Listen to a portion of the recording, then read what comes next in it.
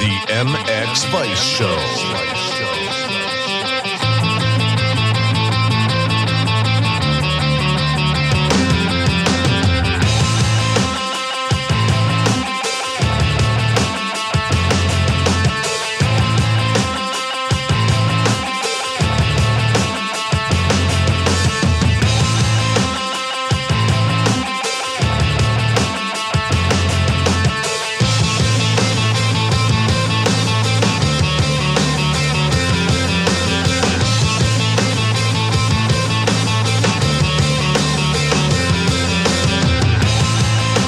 To episode 83 of the MX Vice Show podcast, coming in off of two back-to-back rounds in Turkey, so a lot to talk about, a lot to discuss, and a lot to take in on the MX Vice Show podcast. We would like to thank, of course, Fly Racing, Liat, Planet Moto Holidays, Props Racing Parts, Technical Touch, KYB, Even Strokes, MXGP TV, Backyard Design UK, Asterix Knee Braces, Armour Nutrition, and all of you guys for listening. Which I'd like to thank all of you, because thank you for your support. We've actually seen a sharp rise in listens lately. I'm quite surprised. I went on the little stats program over the weekend, saw a number, and I was like, huh? But no, it's true. So what a time to be alive. Sorry if I sound a little different this week. I'm talking into my laptop. I have been shunned by the United Kingdom, told not to return, just an outlier now floating around Europe, and just trying to live my life. So very remote, but we're getting this thing done. Coming up, of course, we have Liat Ask Vice Anything. A lot of questions this week. I guess that's what happens when there are two rounds. The Planet Moto Bombshell of the week. And we may slide in Army Smarter Than a Birth. Maybe. But who knows? After James won it last time, maybe we never do that again. Part 1 of the MX Vice Show is presented by Fly Racing. Fly Racing has redefined expectations in safety and performance with a Formula helmet. Tested on the most advanced equipment in the world, the Formula helmet's overall performance is best in class in both high-velocity crashes as well as rotational and low-speed impacts. Featuring Rheon technology, Conehead EPS, and a 12K carbon shell, the Formula's Advanced Impact System, that's AIS, introduced a new approach to both protection and weight reduction.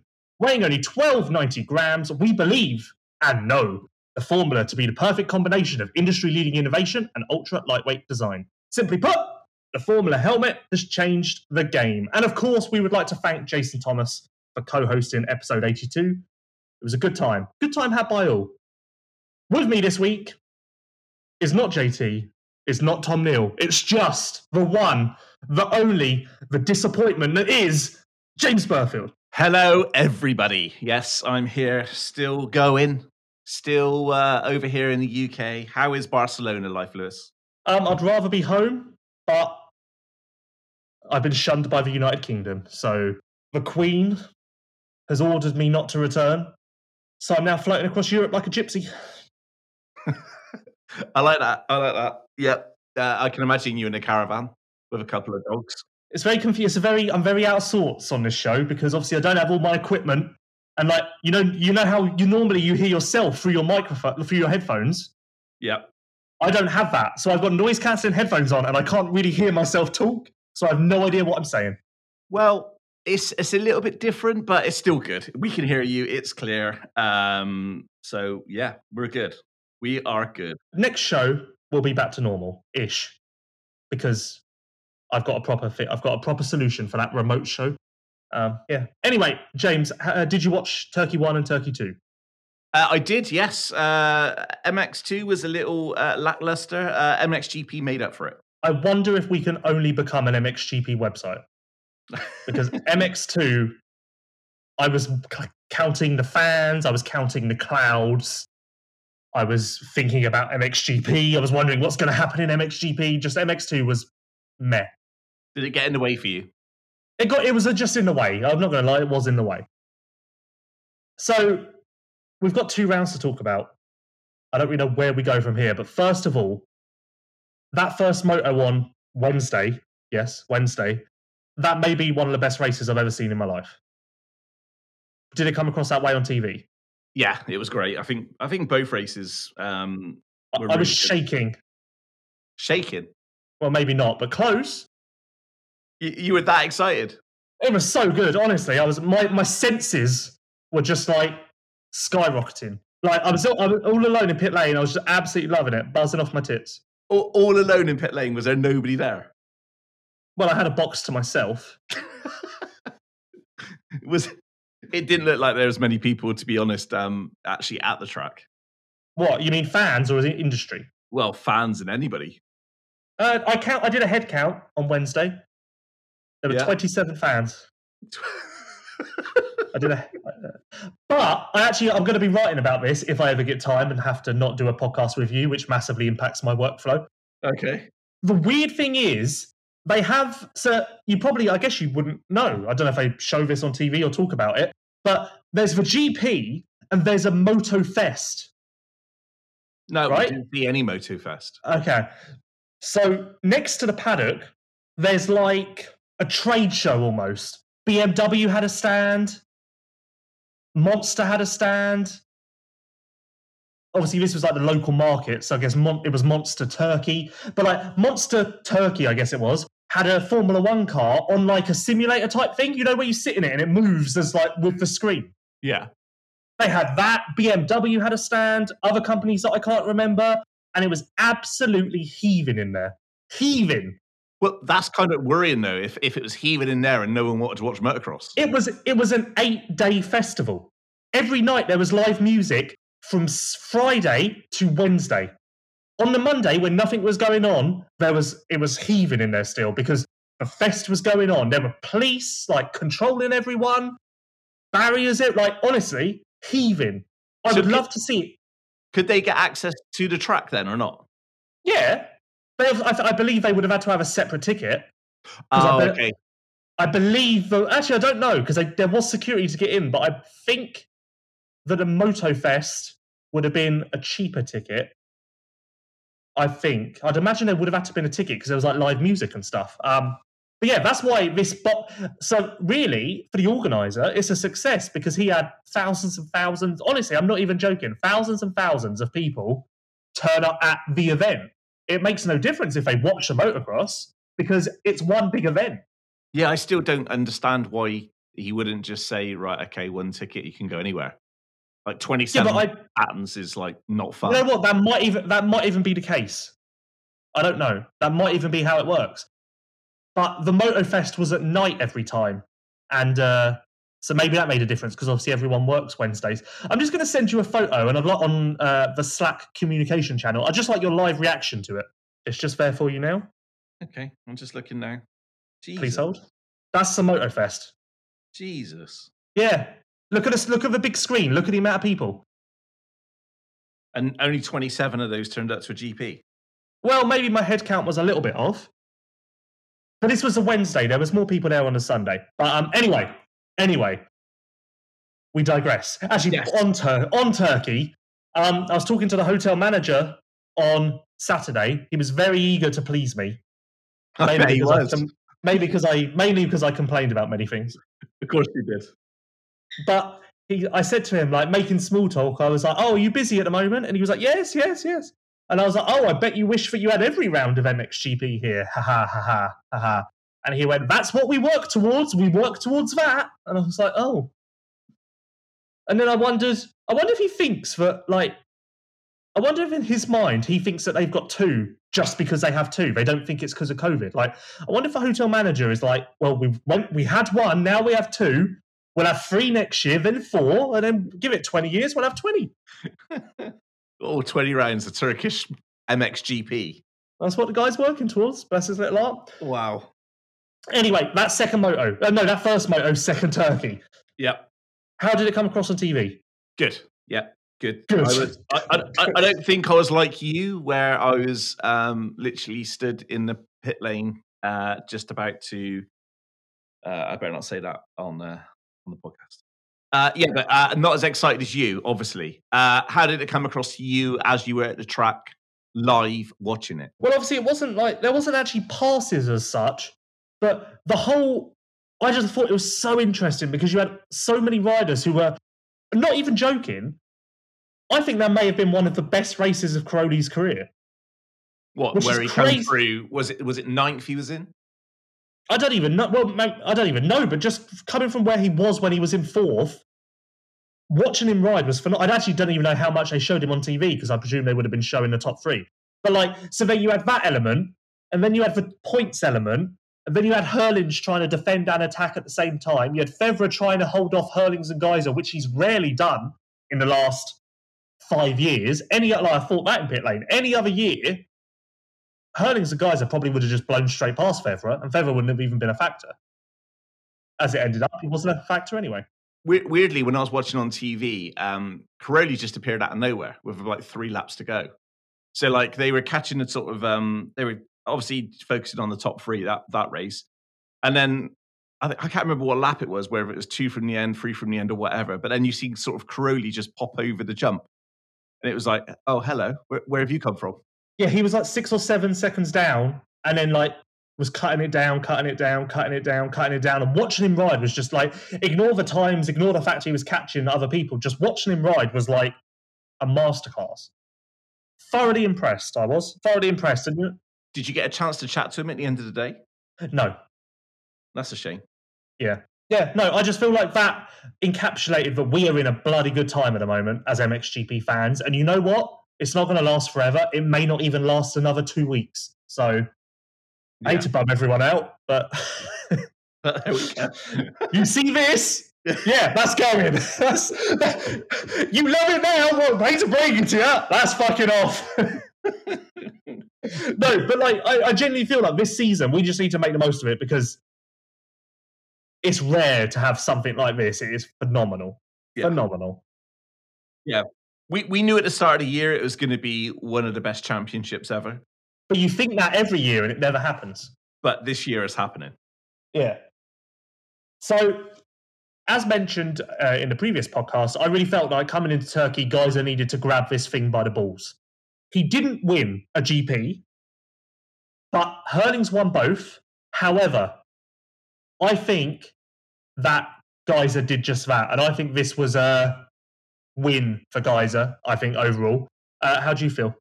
Yeah, the same. Picking up 2 moto wins. Oh, hello. You okay? Yeah, why? I think you were blowing into your laptop, wouldn't you? I was, yes. I'm sorry. I forgot that I'm not using a microphone. I'm sorry. Probably resist from doing that. A speck of dust just fell down onto my keys, so I was just getting rid of it. Okay, yeah. 2 motor wins. I think he done everything he had to do to maintain the lead. However, Herlings done everything he could do to shorten the lead, and the fact that he's only 34 points off of Gajser now is a testament to Herlings, especially after missing the GP. Well, this is a thing. So Gajser entered Turkey 13 points ahead of second place, whoever that was, second place. He leaves 28 points ahead of second place. Jesus. So that is obviously huge. That's a success. However, he entered Turkey for 43 ahead of Herlings and leaves 34 ahead of Herlings. So he put points on everyone except for Herlings, but Herlings still isn't his closest competitor. So, do you think Gajser is looking at the fact that his lead is now 28 points and going, bloody brilliant, happy with that? Or is he looking at it and going, Herlings is coming? Yeah, 100%. 100% he's going to be feeling the pressure. Because with what's coming up, with all the round changes and everything what's going to be happening, I think he kind of knows that forget everybody else, it's Herlings I need to make sure I finish in front of. Every time, even if he finishes second to Herlings, that's still good. Well, not like every race, but what I'm saying is that every time he finds himself in a 4th and a 5th and Herlings is first, he has to do everything he can to literally get to second. Because every time Herlings wins a race in Gajser's not second or, is challenging for that win, it's points lost. I'll tell you what, actually, going back to Turkey 1. You've just blown in the microphone again. Yeah, I know, I'll stop now. You were boring me. Going into Turkey 1, or going back to Turkey 1, that first moto was the worst Gajser has ridden in years. Absolute, like the worst he has ridden in years. And I said that to him. I said, that was the worst I've seen you ride in years. That was an utter embarrassment. As I hit him, I was like, what are you doing? But the way that he rebounded, the way that he collected himself, the way that he got himself together and won 2 of the 3 remaining motos in Turkey, that said a lot to me, because that would have been so easy for him to crumble after that first moto on Sunday. That was horrific. That was the worst he has ridden in years. So it says a lot about him to pick himself up and, go out and win again. Because had he continued, he lost 10 points to Herlings in the first moto on Sunday alone. Had Geiser continued to be that terrible in Turkey, there's a chance he would have lost the entire gap to Herlings. If Herlings had closed in 10 points in every single moto in Turkey, as he did in Moto 1, the gap would have been 3 now. So, it was a real pressure, there was pressure on Geiser after that moto, and I was just impressed with the way he picked himself back up. Yeah. Well done. Did you give him a hug? Did you give him a cuddle? What was Tim's reasoning for this performance in race 1?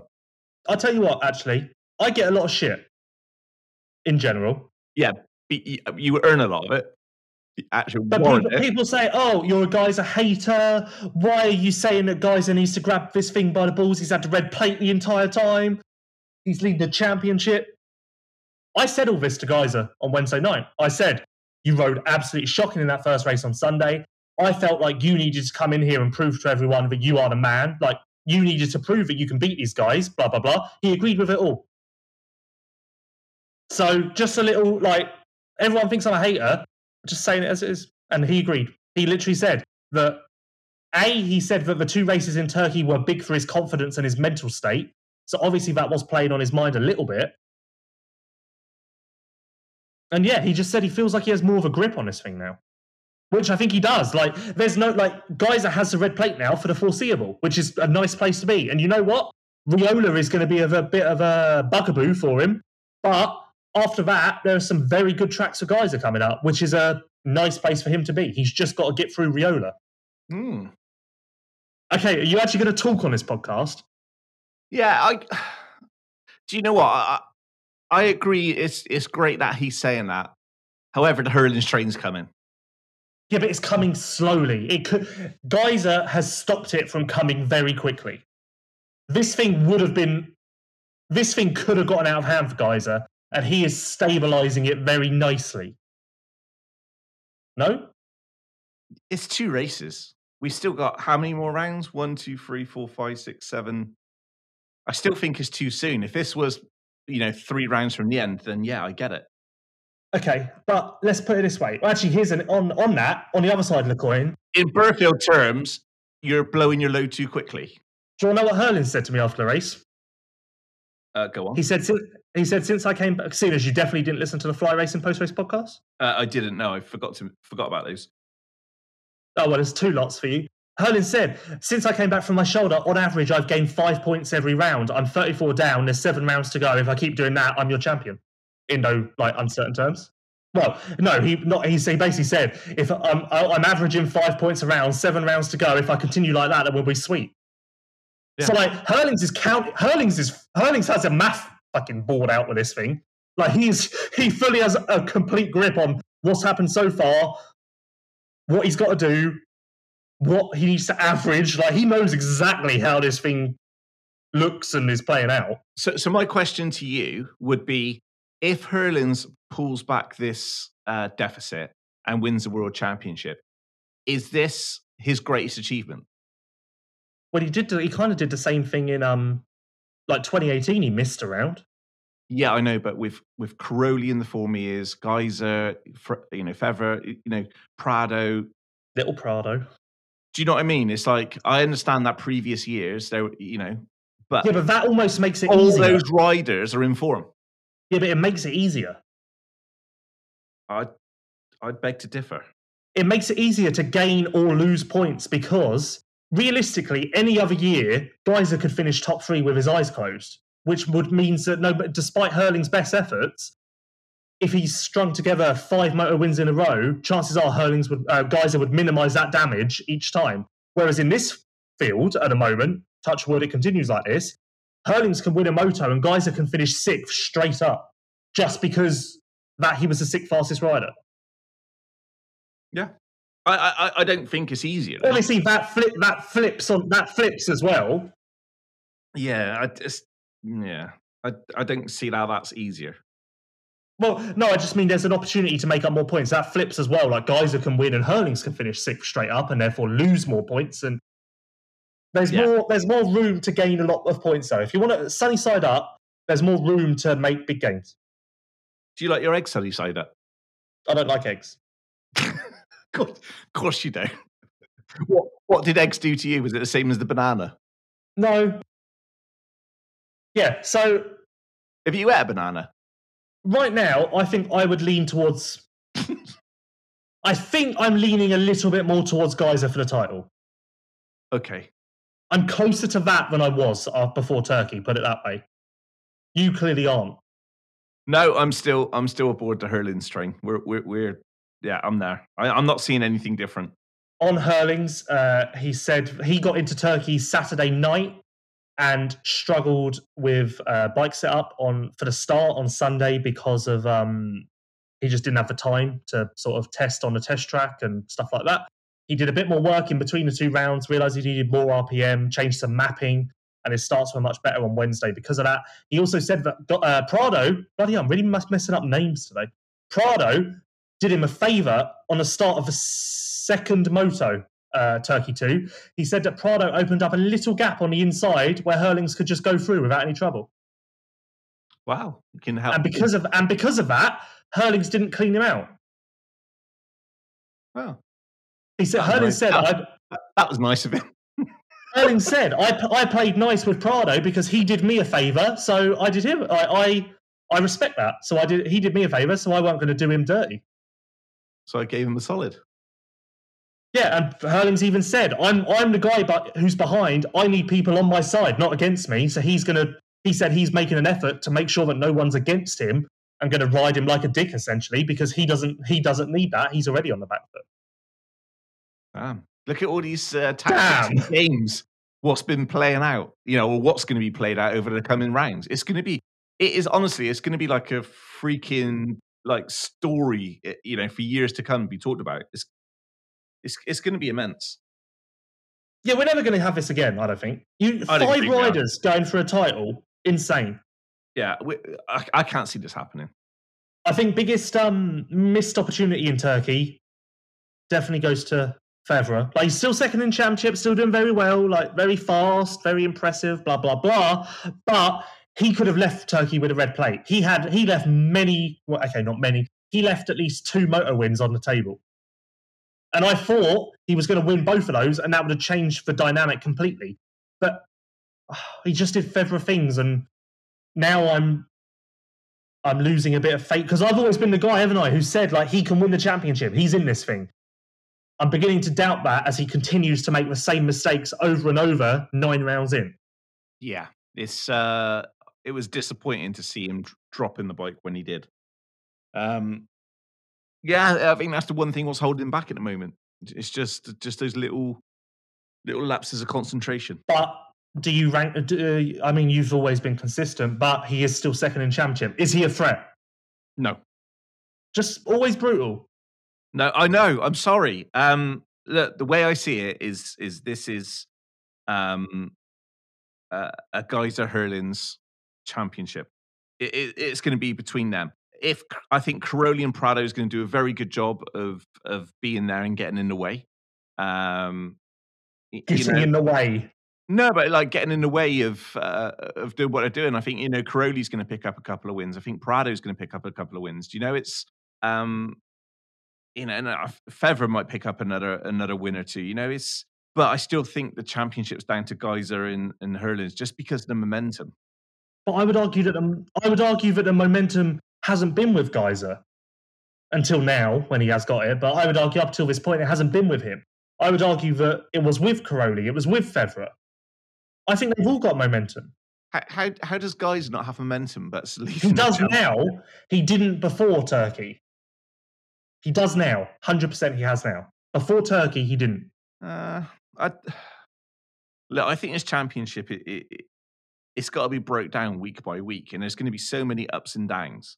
And it's whoever can manage these little bits of chunks, just focusing on one race at a time. I don't know. like you say, Geyser had a lapse in Moto 1 of Turkey. Will that happen again? I think it could. I don't think. Right. Okay. Let's do this. Actually, I want to do this now. Percentages. We haven't done this in a while. I will go. Geyser 40. Hurlings 40. No. Geyser 40. Hurlings 35. What's that? 75? 75. Caroli 10. Prado 10. Febvre 5. You're just going to go Geyser Hurlings 50-50, aren't you? Yeah. Do you know what? I'll be polite and I'll say Geyser 40, Hurlings 40, and Caroli 20. Okay. I think Caroli is still in this thing. Like that ride was phenomenal.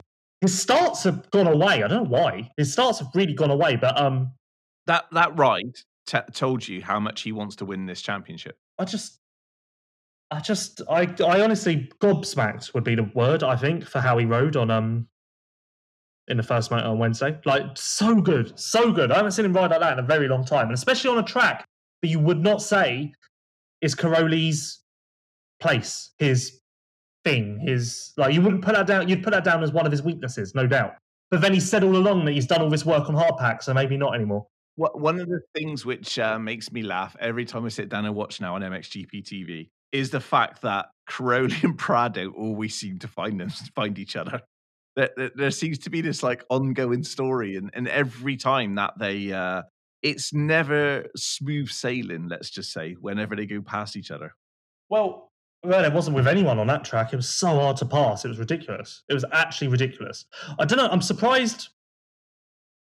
Why was the racing like so good and the passing happening then if it was so hard to pass? Well, it's like it's like one of the worst, like what do you say? It's one of the facts that no one really wants to admit. The shitter the track, the better the racing. Because on a track like that, that's fast, no one can really make a difference. Everyone's so close that it's exciting. On a track that's super technical and motocross, there's so much separation that often the races aren't exciting. Like, it's one of the things that no one wants to own up and admit. But typically, the worse the track is, the better the racing. Why? Because the track, you can't make a difference for everybody. Yeah, you can't make a difference. So everyone's just riding amazing, basically. Whereas Sardinia, there's going to be so much separation, and someone will probably be 30 seconds ahead, and then third place will be 30 seconds behind, because it's all going to come down to technique and all of that sort of stuff. Whereas Turkey, it was more a case of who can ride wide open. Okay. I spoke to Prado after the race on Wednesday, didn't interview him, but he showed me all of his cuts and bruises and scars from the crash in Moto 1. He did well to finish fourth in that second race because he was beaten up. He said he thought he broke his collarbone, and he had scratches from his shoulder down to like his legs, like all over his body. Wow. So he's proper beat up. Yeah, he said he was just happy to he said he was happy to race the second race and do what he did, and he said that he was worried about the points, but the more he thinks about it, it's not that bad. Like, there's room. He's not out of it, essentially. No. I mean, not at all. He is 40 points behind, which is quite a lot.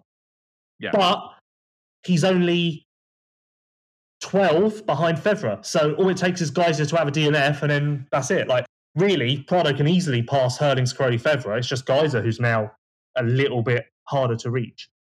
Also, for those that don't listen to the Fly Racing post-race podcast, like James, I interviewed Prado on Sunday. I made him tell me the truth. I told him that I needed him to tell me the truth. I would only interview him if he told me the truth. He swore blind that he will be on the Ducati team next year. So, yeah, the Yamaha rumours have essentially they were rumours. So everyone who went around shouting and screaming it for clicks, just rumours. That's all, just rumours. One question I want to put to you as a guy in the know. We're 9 rounds down now. Are we going to see 20 rounds this year, or are we going to see 18 rounds, or what? Because we're talking about a championship, and but we don't even know where we're going, do we? Right. There's been no announcements. Sardinia there's a new calendar coming any second now. Any second. Probably by the time you listeners get to this point in the show, you'll have a new calendar. Sardinia's on, Germany's on, France is on. Spain is probably going to be a double header, maybe even a triple. Portugal will be off, I think. Trentino will be either a double or a triple. And then there may be another double/triple in November at Os or somewhere else. There were rumours that, well, not even rumours, there was a chance we were going to have the MXGP of Fat Cat in November. But that has come to nothing now. So that's going to come. But there were very real talks about there being a double header at Fat Cat in November. How the fuck do you get a GP at a Fat Cat? Where do you even fit everybody? I don't know. But it doesn't sound like it's going to happen. I'm on the motorway.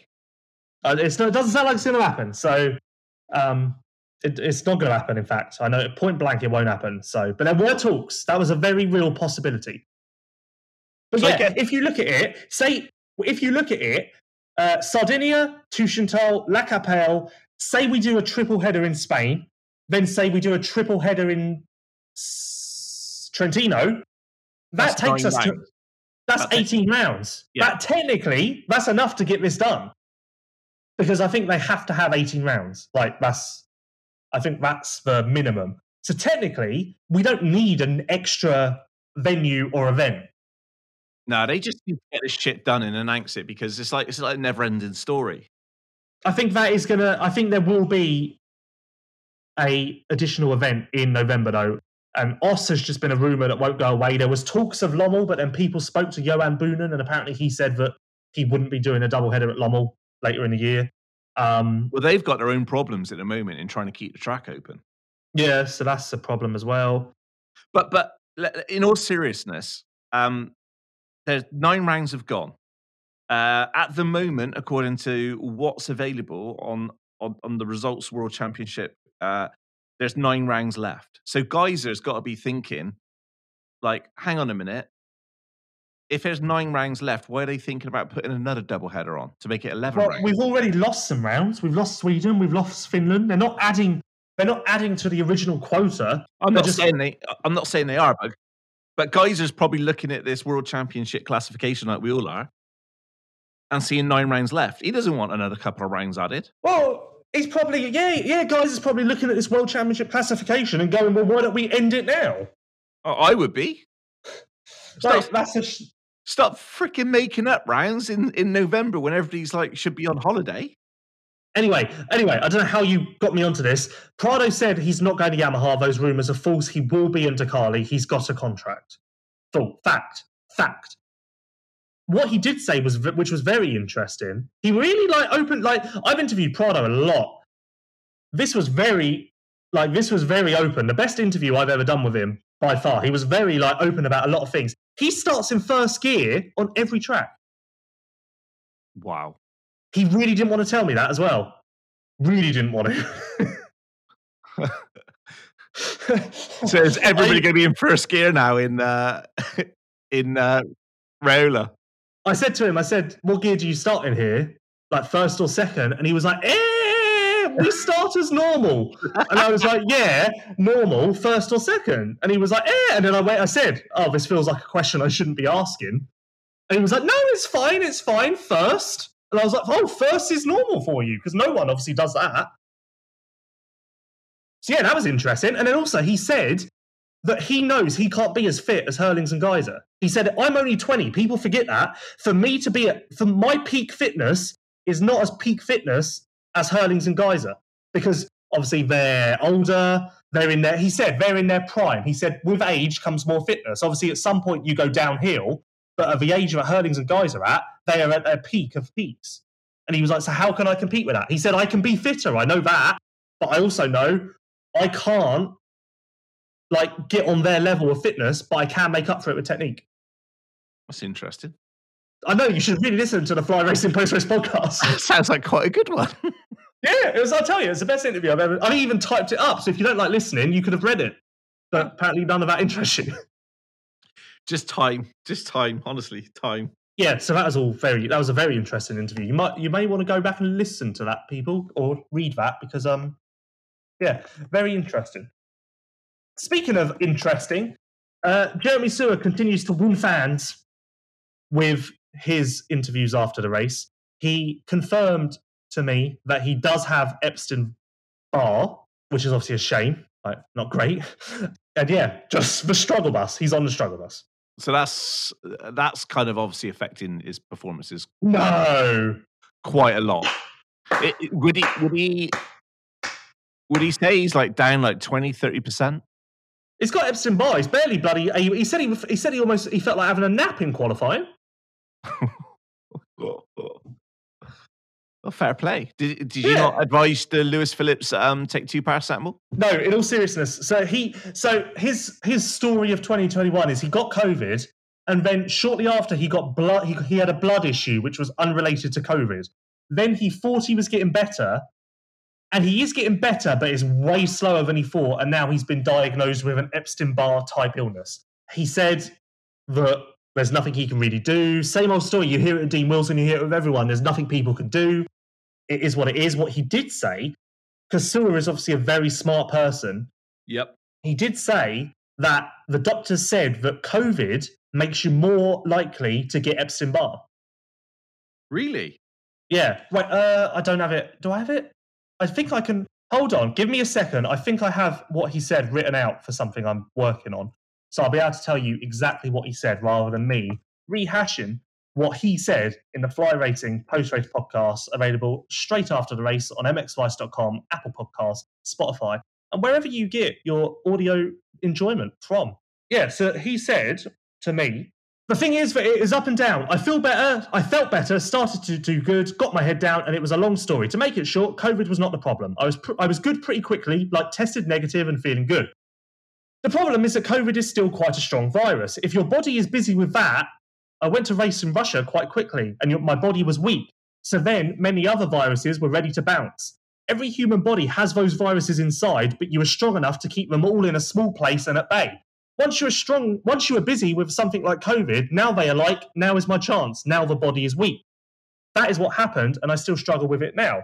It has something to do with Epstein-Barr. It's hard to tell because it is not like a broken bone where you can say yes or no. It definitely has something to do with Epstein-Barr. I mean, this is so far off to say in an interview, but doctors and stuff found out that COVID reactivates Epstein-Barr in some way. This is far off, but this is a bit of a state that I am in and a situation that I have to accept. I'm not really bad. There are also bad cases, but this morning, I could have fallen asleep on the bike. I was lacking energy and did not feel good. I guess in a way, it's COVID affects respiratory, so I can understand why it puts a lot of strain on the body, which would I can understand that. Fair play if he's able to turn out those performances and ride like that with Epstein. Then well, those performances, he went for 14-13 on Wednesday. Yeah, not great, but obviously it's not like he's got a headache. He was ready to throw himself off a cliff when I interviewed him. Damn. We're here to talk. He even said to me in the interview, "Why are you even talking to me?" And I was just like, "This is real shit." Yeah, it is. But that's the whole thing. You've always said it's not about. There's stories. That's a story. He said in the second motor on Wednesday, he got passed by Lorenzo Locurcio on a JD Gunix KTM. And he said to me, I got passed by a KTM rider who I didn't even know did MXGP. That's funny. Yeah. And then I said to him, it's Lorenzo Locurcio. He used to race in America. And he was like, no, doesn't ring a bell. No, I had no idea he was in this series. But he said as well, that's where the track was bad, because Lorenzo Locurcio would be nowhere near him in Sardinia, because no matter how shit he feels, he can use his technique, his sand technique, to make that difference and gain time on others despite everything he's dealing with. It did sound like there was a chance that maybe he's going to think about missing some rounds. It sounds like you're playing this down because you know what's coming. What? You're saying that this track is shit and da-da-da. Is it because I didn't say this track was shit. was on fire. Okay, we'll get to that, but at the moment we've got quite a serious thing to talk about because Sua's situation. Hang on. Albi Frato, 6th overall, is a serious situation. You said he would never get in the top 10. We'll get to that. Let me finish what I'm saying about Sua. You said that the team scored an absolute shit show and he should have stayed in MX2. Okay, please hold. So Sua said it sounded like there is a chance that Sua might skip around, which would mean that his streak of 140 odd GPs in a row would come to an end, which would be heartbreaking, really. He didn't really seem to care about that, which surprising. But yeah, so just watch his space, I guess. But I don't know if he's going to get much better very quickly. He'll be better than 14, 13, but he's not going to be in that top 5, which is where really he should be. He would be. I have no doubt that if he was healthy, he would be in that Geyser, Febvre, Prado, Cairoli, Herlings group. It's unfortunate. So I'm guessing he's out of the nations. Yeah, Jesus Christ. He did an interview where he broke the news in an MX Vice Fly Racing post-race podcast on the first weekend in August. I don't listen to him. But I put this everywhere. Social media. Well, that's a good choice that he's made. Also, Switzerland announced their team like 2 weeks ago and he wasn't on it. Who's in this team? What? Switzerland? Yeah. Tonus, Guillaume, and Mike Guerda. It's nice. Who's Guerda? Doesn't matter. Anyway, also big news with Sua. We have entered negotiations about me being on his butt patch by the end of the season. You cannot, I think I've put this on Twitter, you cannot say things about you being on a rider's butt. I will be his butt patch. I think we need to go to a break. I've made a bet with him, and if I win that bet, then he has to put me on his butt patch. Which, can you imagine the reactions of other riders when they are doing laps and they just see my face? Your face is going to be on his butt. Lewis, I might have my face with a little speech bubble that says, Lewis says, go get him. Oh my God. You're doing great. You're doing great. That'll be my little speech bubble that just says, you're doing great. And then I'll motivate everyone who's behind him. You would unmotivate him because you'd be like, oh, he's got Epstein virus, blood issues, and everything else, and you're behind him. That would be your motivation to any rider who is looking at Sua's ass. Yeah, and I've just got to win this bet, which I think I will, so it's fine. But also, Saturdays with Sua. What is the bet? I can't say. What? Why? It's not for public knowledge. Oh, okay. But yeah, and also the Saturdays with Sua program has been talked about, discussed at length. We're just coming up with a concept, but we have one idea that might be very funny. Which we were laughing, we were wetting ourselves as we were sat around a table, like figuring out this idea. I'm not sure if that's good or bad. Well, he found it funny. So anyway, moving on. I'm trying to go do this in an order that they are in the championship, because why not? It's simplest. There's so many rounds that it's just impossible otherwise.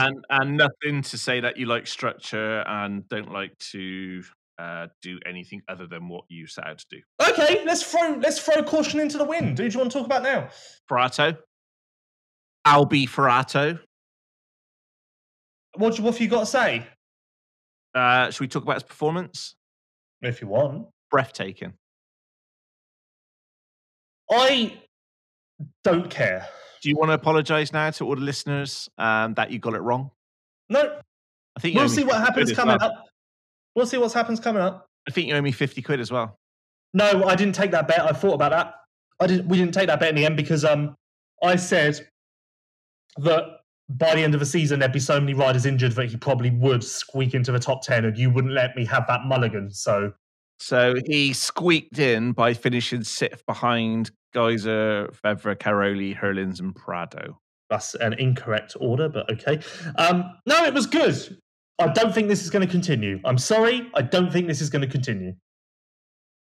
Well, do you want to put any positiveness about Albie's performance? He's got ligament damage in his knee, so he's doing quite well considering he's got that.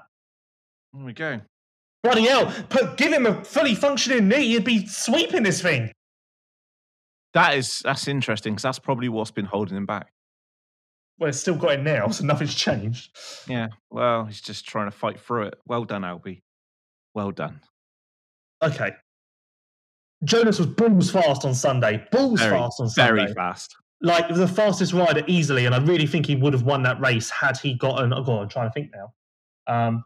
What order were they in? What order were they in? If Jonas had gotten Febvre before Herlings had gotten Prado, then I think Jonas would have won that race. I genuinely do. But in the end, he didn't. And then in the second race, he went flying onto the concrete. So, swings and roundabouts. It's motocross. Things can happen. He was still a bit beat up on Wednesday. And actually, turns out he broke a rib in Latvia. And he didn't know about it. Who knew? Not him. He found out 3 weeks later. Oh. He went to lean. Some pain? No, he went to lean for a gear bag or something at the track, and like he just felt like something pull, and he was like, what the hell is that? And yeah, it turns out he'd broken a rib, which is actually the same story that Tommy Sell has when he broke a rib when he got the KRT filling ride in 2019. Like Tommy went to reach for his helmet or gear bag or something, and then was like, what the hell?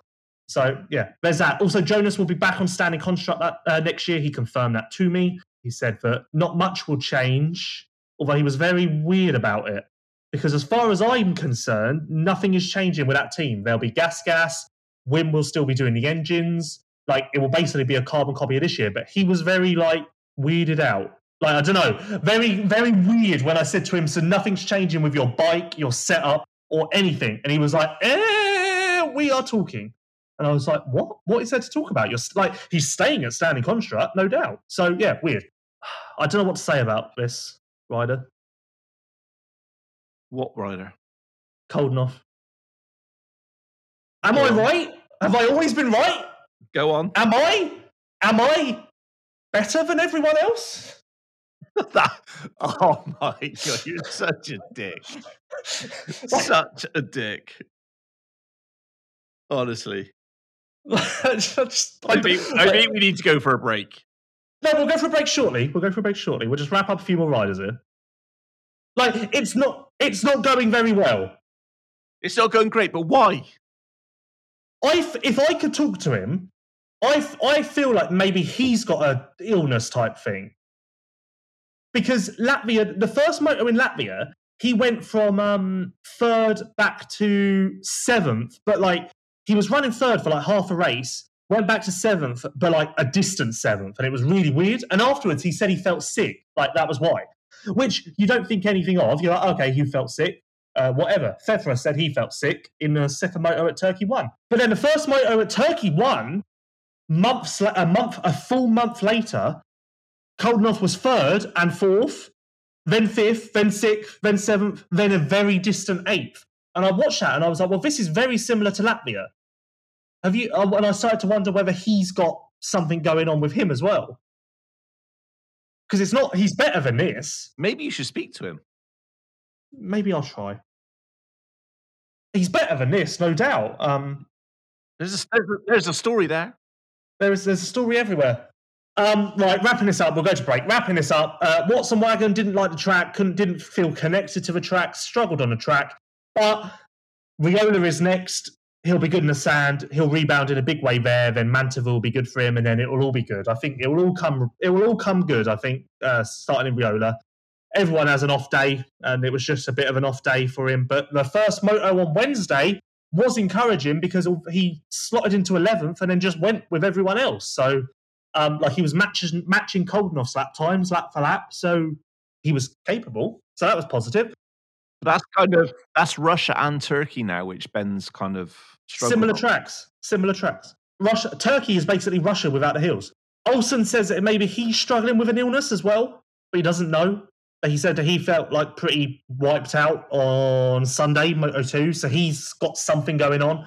Vlaanderen has been bloody impressive, but he keeps having crashes or first lap crashes out of his control that are hurting him in the results. But if you actually watch him ride and watch where he comes from each time, he is riding bloody well, and he has to have a factory ride next year. He is riding bloody well. Did they show his crash at the start of the second moto? Didn't see it. Oh, he armadilloed in the track very impressively as well. No, didn't see it. Oh, okay. Bogus was good at points. Jacoby made big steps forward, top 10 guy, so that was good to see. Van Donnick was good at points. Frato was okay. Frato was okay? I'm joking. That was a joke. I was just trying to get you rolled up. Monticelli went home because the shoulder that he separated in Lommel is still playing up, so I'd imagine that'll be his season done. You want to find a rider who's had the most shocking... You want to find a factory rider who's had the most shocking season ever? That'll be Monticelli. There you go. I wrapped it up for you. Any thoughts on MXGP before we go to a break? No, all good. Let's move on. Okay, that is part 1 of the MX Vice Show podcast. As always, part 1 is presented by Fly Racing. Fly Racing has redefined expectations in safety and performance with the Formula helmet. Tested on the most advanced equipment in the world, the Formula helmet's overall performance is best in class in both high-velocity crashes as well as rotational and low-speed impacts. Featuring Rheon technology, Conehead EPS, and a 12K carbon shell, the Formula's Advanced Impact System, that's AIS, introduced a new approach to both protection and weight reduction. Weighing only 1290 grams, we believe the Formula to be the perfect combination of industry-leading innovation and ultra-lightweight design. Simply put, the Formula helmet has changed the game. As always, we would like to thank Fly Racing, Liat, Planet Moto Holidays, Prox Racing Parts, Technical Touch, KYB, Even Strokes, MXGP TV, Backyard Design UK, Asterix Knee Braces, Armour Nutrition, and you people for listening. I've added that in there just because, I want you people to feel valued. That's part 1. Thanks for listening. We will be back with your questions. Liat Ask Vice Anything, MX2 Talk, and much more. See you in 5. You are listening to the MX Vice Show. Known for producing the world's most effective neck braces, Liat continues to evolve and can now protect riders from head to toe. No matter whether it is their new for 2021 4.5 boot, which offers advanced technology at a mid-range price point, or the all-new 7.5 helmet that comes with 3 Liat bulletproof velocity goggles, Liat has you covered. Shop Liat's extensive line of off-road gear on www.liat.com. Prox Racing Parts supply genuine replacement products which meet or even exceed OEM quality. All parts are manufactured to highest quality standard at state-of-the-art manufacturing facilities around the world. Hence why everything that Prox Racing Parts offer exceeds the high-level requirements that all motocross riders require. Many of Prox's parts are actually made by the same suppliers to the OEMs. Head to pro-x.com now to learn more. Even Strokes is the newest e-commerce store in motocross. Built by motocross enthusiasts, Even Strokes understands your need and offers all of the products you need for a weekend at the track. Shop now for Yoko, Alpine Stars, Fast House, and more at evenstrokes.com. Liat, protecting riders from head to toe. Check out Liat.com for more. Fly Racing has redefined expectations in safety and performance with the Formula helmet. Tested on the most advanced equipment in the world, the Formula helmet's overall performance is best in class in both high-velocity crashes as well as rotational and low-speed impacts. Featuring Rheon technology, Conehead EPS, and a 12K carbon shell, the Formula's Advanced Impact System, AIS, introduced a new approach to both protection and weight reduction. Weighing only 1,290 grams, we believe the Formula to be the perfect combination of industry-leading innovation and ultra-lightweight design. Simply put, the Formula helmet has changed the game. The MX Vice Show. Welcome back to episode 83 of the MX Vice Show podcast. As always, we would like to thank Fly Racing, Liat, Planet Moto Holidays, Prox Racing Parts, Technical Touch, KYB, Even Strokes, MXGP TV, Backyard Design UK, Asterix Knee Braces, and Armour Nutrition. This is part 2, and part 2 is presented by Technical Touch with an air oil separated closed cartridge design that is well known in the MX world. The KYB factory kit suspension from our friends at Technical Touch was perfected on one of the toughest tracks in the MXGP series. You too can experience the best in suspension, like Jeremy Sewer and Ben Watson, and close to home too. Visit technical-touch.com/KYB-authorized-dealer to find an authorized KYB by Technical Touch dealer in your country. Take your ride to the next level. So, James. So, Lewis, how's Dougie? Whoa, that was loud. Jesus, very aggressive. So, 2 rounds in Turkey, 2 MX2, a Grand Prix. And I feel like we saw exactly what we expected in the sense that Vialle came out, was much better than before the break, and looks like he's going to be very hard to beat through the rest of the season. However, at the same time, Renault looked a lot better than his championship rivals and cemented his position at the top of the table. Thoughts? Correct. A very good assumption there from us, I believe, Lewis. It wasn't an assumption. Okay. Vialle looking very, very good. Real shame that he's missed, a large part of the year. But it's nice to see him back to full flow.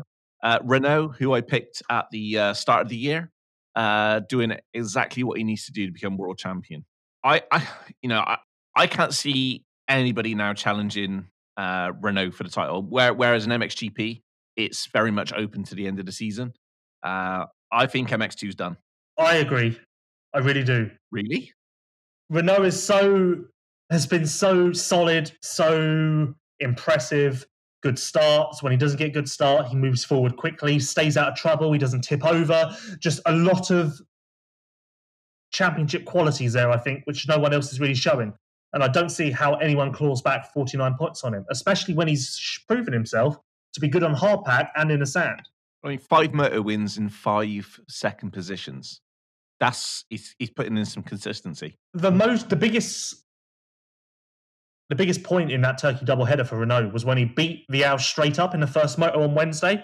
And you could tell, because despite what everyone will deny it, but everyone in that MX2 class still looks at Vialle as a benchmark. They still look at Vialle as like, oh, he's the guy who's tough to beat. So when Renault beat him straight up in that first moto on Wednesday, he fender slapped over the finish. He was flexing to the camera. I think he won that moto, and he was like, "Okay, I'm here now. Like I've arrived," kind of thing. I think that was a big box to tick in his mindset changed. Yeah, and confidence and everything. I just think that was. I think he believes he's a man now. I really do, and I think that's going to make him even harder to beat. Yeah, I agree. I think he believes that he's where he should be. Guadagnini was okay, but for some reason the second moto's just dropped off, and like he was there, but he was very fast on Sunday, but that just never really came back for whatever reason. And still, expectations have changed, obviously. He's in the title fight. No one expected him to be here. He is doing phenomenally well for his rookie season. But as a title contender, those 2 rounds were just a little bit off of where he needed to be. One thing which I'm very, very excited about to talk to you about is Geerts. Obviously, his breakfast didn't agree with him with his results. The weirdest part about that video, check Geerts' social media, is at the end of the video, it faded to black and then it came up and said, alcohol, never. Like what? Yeah, and as I said... What? At breakfast? Yeah, as I said to everyone in the paddock, if he's having any alcohol with breakfast, I don't care if he's an athlete or not. That's a problem. Oh my god! Like, that is an issue that we need to. Thank God it said no, because if that was a yes, then someone needs to do something. What? I had no idea. I didn't watch it to the end. Oh well, you need to. It says alcohol. No, yeah, it fades to black, and then on the black screen, the words alcohol never just come up. Oh my god! I'm looking now. Please carry on. I'm just going to watch this video. Geerts had arm pump surgery in the break and said on his social media, or his guy did, that was the first time he's ridden without pain in years. Years. Like, I don't know. I was a bit weirded out by that because a lot of guys struggle with arm pump. A lot of guys have the surgery, but they still have good and bad days. They don't ride with pain for years. Oh, never. Fresh fries occasionally. Let's do it tomorrow. Oh my god, what are they taking? Yeah, so he's had arm pump surgery, and I think that was still hurting him in Turkey, but still, that was not a good trip for Geerts. Like, What is that? 71 points behind in the championship. There's no way he can pull that back. I really don't see how that's possible. And you know what? In the most shocking turn of events ever, everyone thought this would be the Gertz Vial Championship. I think Vial's going to catch Gertz. 227 to 290. 37, 47, 57, 67, 77. 63 points behind Vial is. It'll be very interesting to see if Vial catches Gertz. And if he does, then I think everyone's just going to have to scratch. I think Gertz is just a head scratcher. He was so good before this year. So what's happened? What has happened? I don't understand. I really don't. He's had arm pump surgery now, but apparently that's been affecting him for years. And he was very good last year and very good the year before. So clearly that wasn't hurting him too much this year. If he had ridden like he had done the last 2 years, he'd be leading this championship. But for some reason, he just doesn't look like Gertz anymore. He looks timid. He looks nervous. He looks weird. It just isn't Gertz anymore. I don't know what's happened. Anyway. I'm still alcohol never at breakfast. Who has alcohol at breakfast? What sort of people do they have around them? Alcohol, a tipple. Just on the cornflakes. Alcohol, flask. Just a sip of the orange juice. No, it's tequila. Tequila sunrise. That was the video. Yogo, what are you drinking? Yes, I here with my orange juice with vodka. Tequila. I don't know why he's German. Yeah, I have no idea why he's German.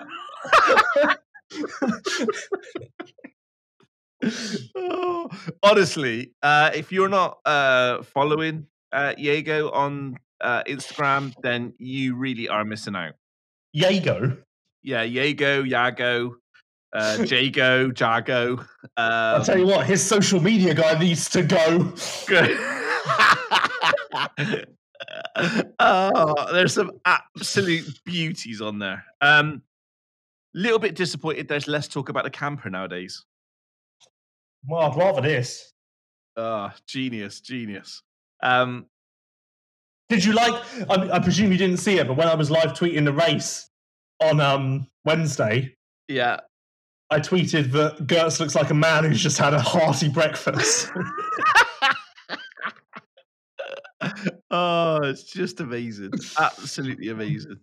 Anyway. Yeah, sorry. Let's get back to the action, which was Jed Beaton showed signs. Yeah, I was going to say, Beaton was Vial and Renault were the two fastest riders in Turkey. Beaton was undoubtedly the third fastest rider in Turkey. Just had some mistakes on the Wednesday which hurt him, but he's definitely coming on, and he's climbed to fourth in the championship now, and he's not that far behind Gertz.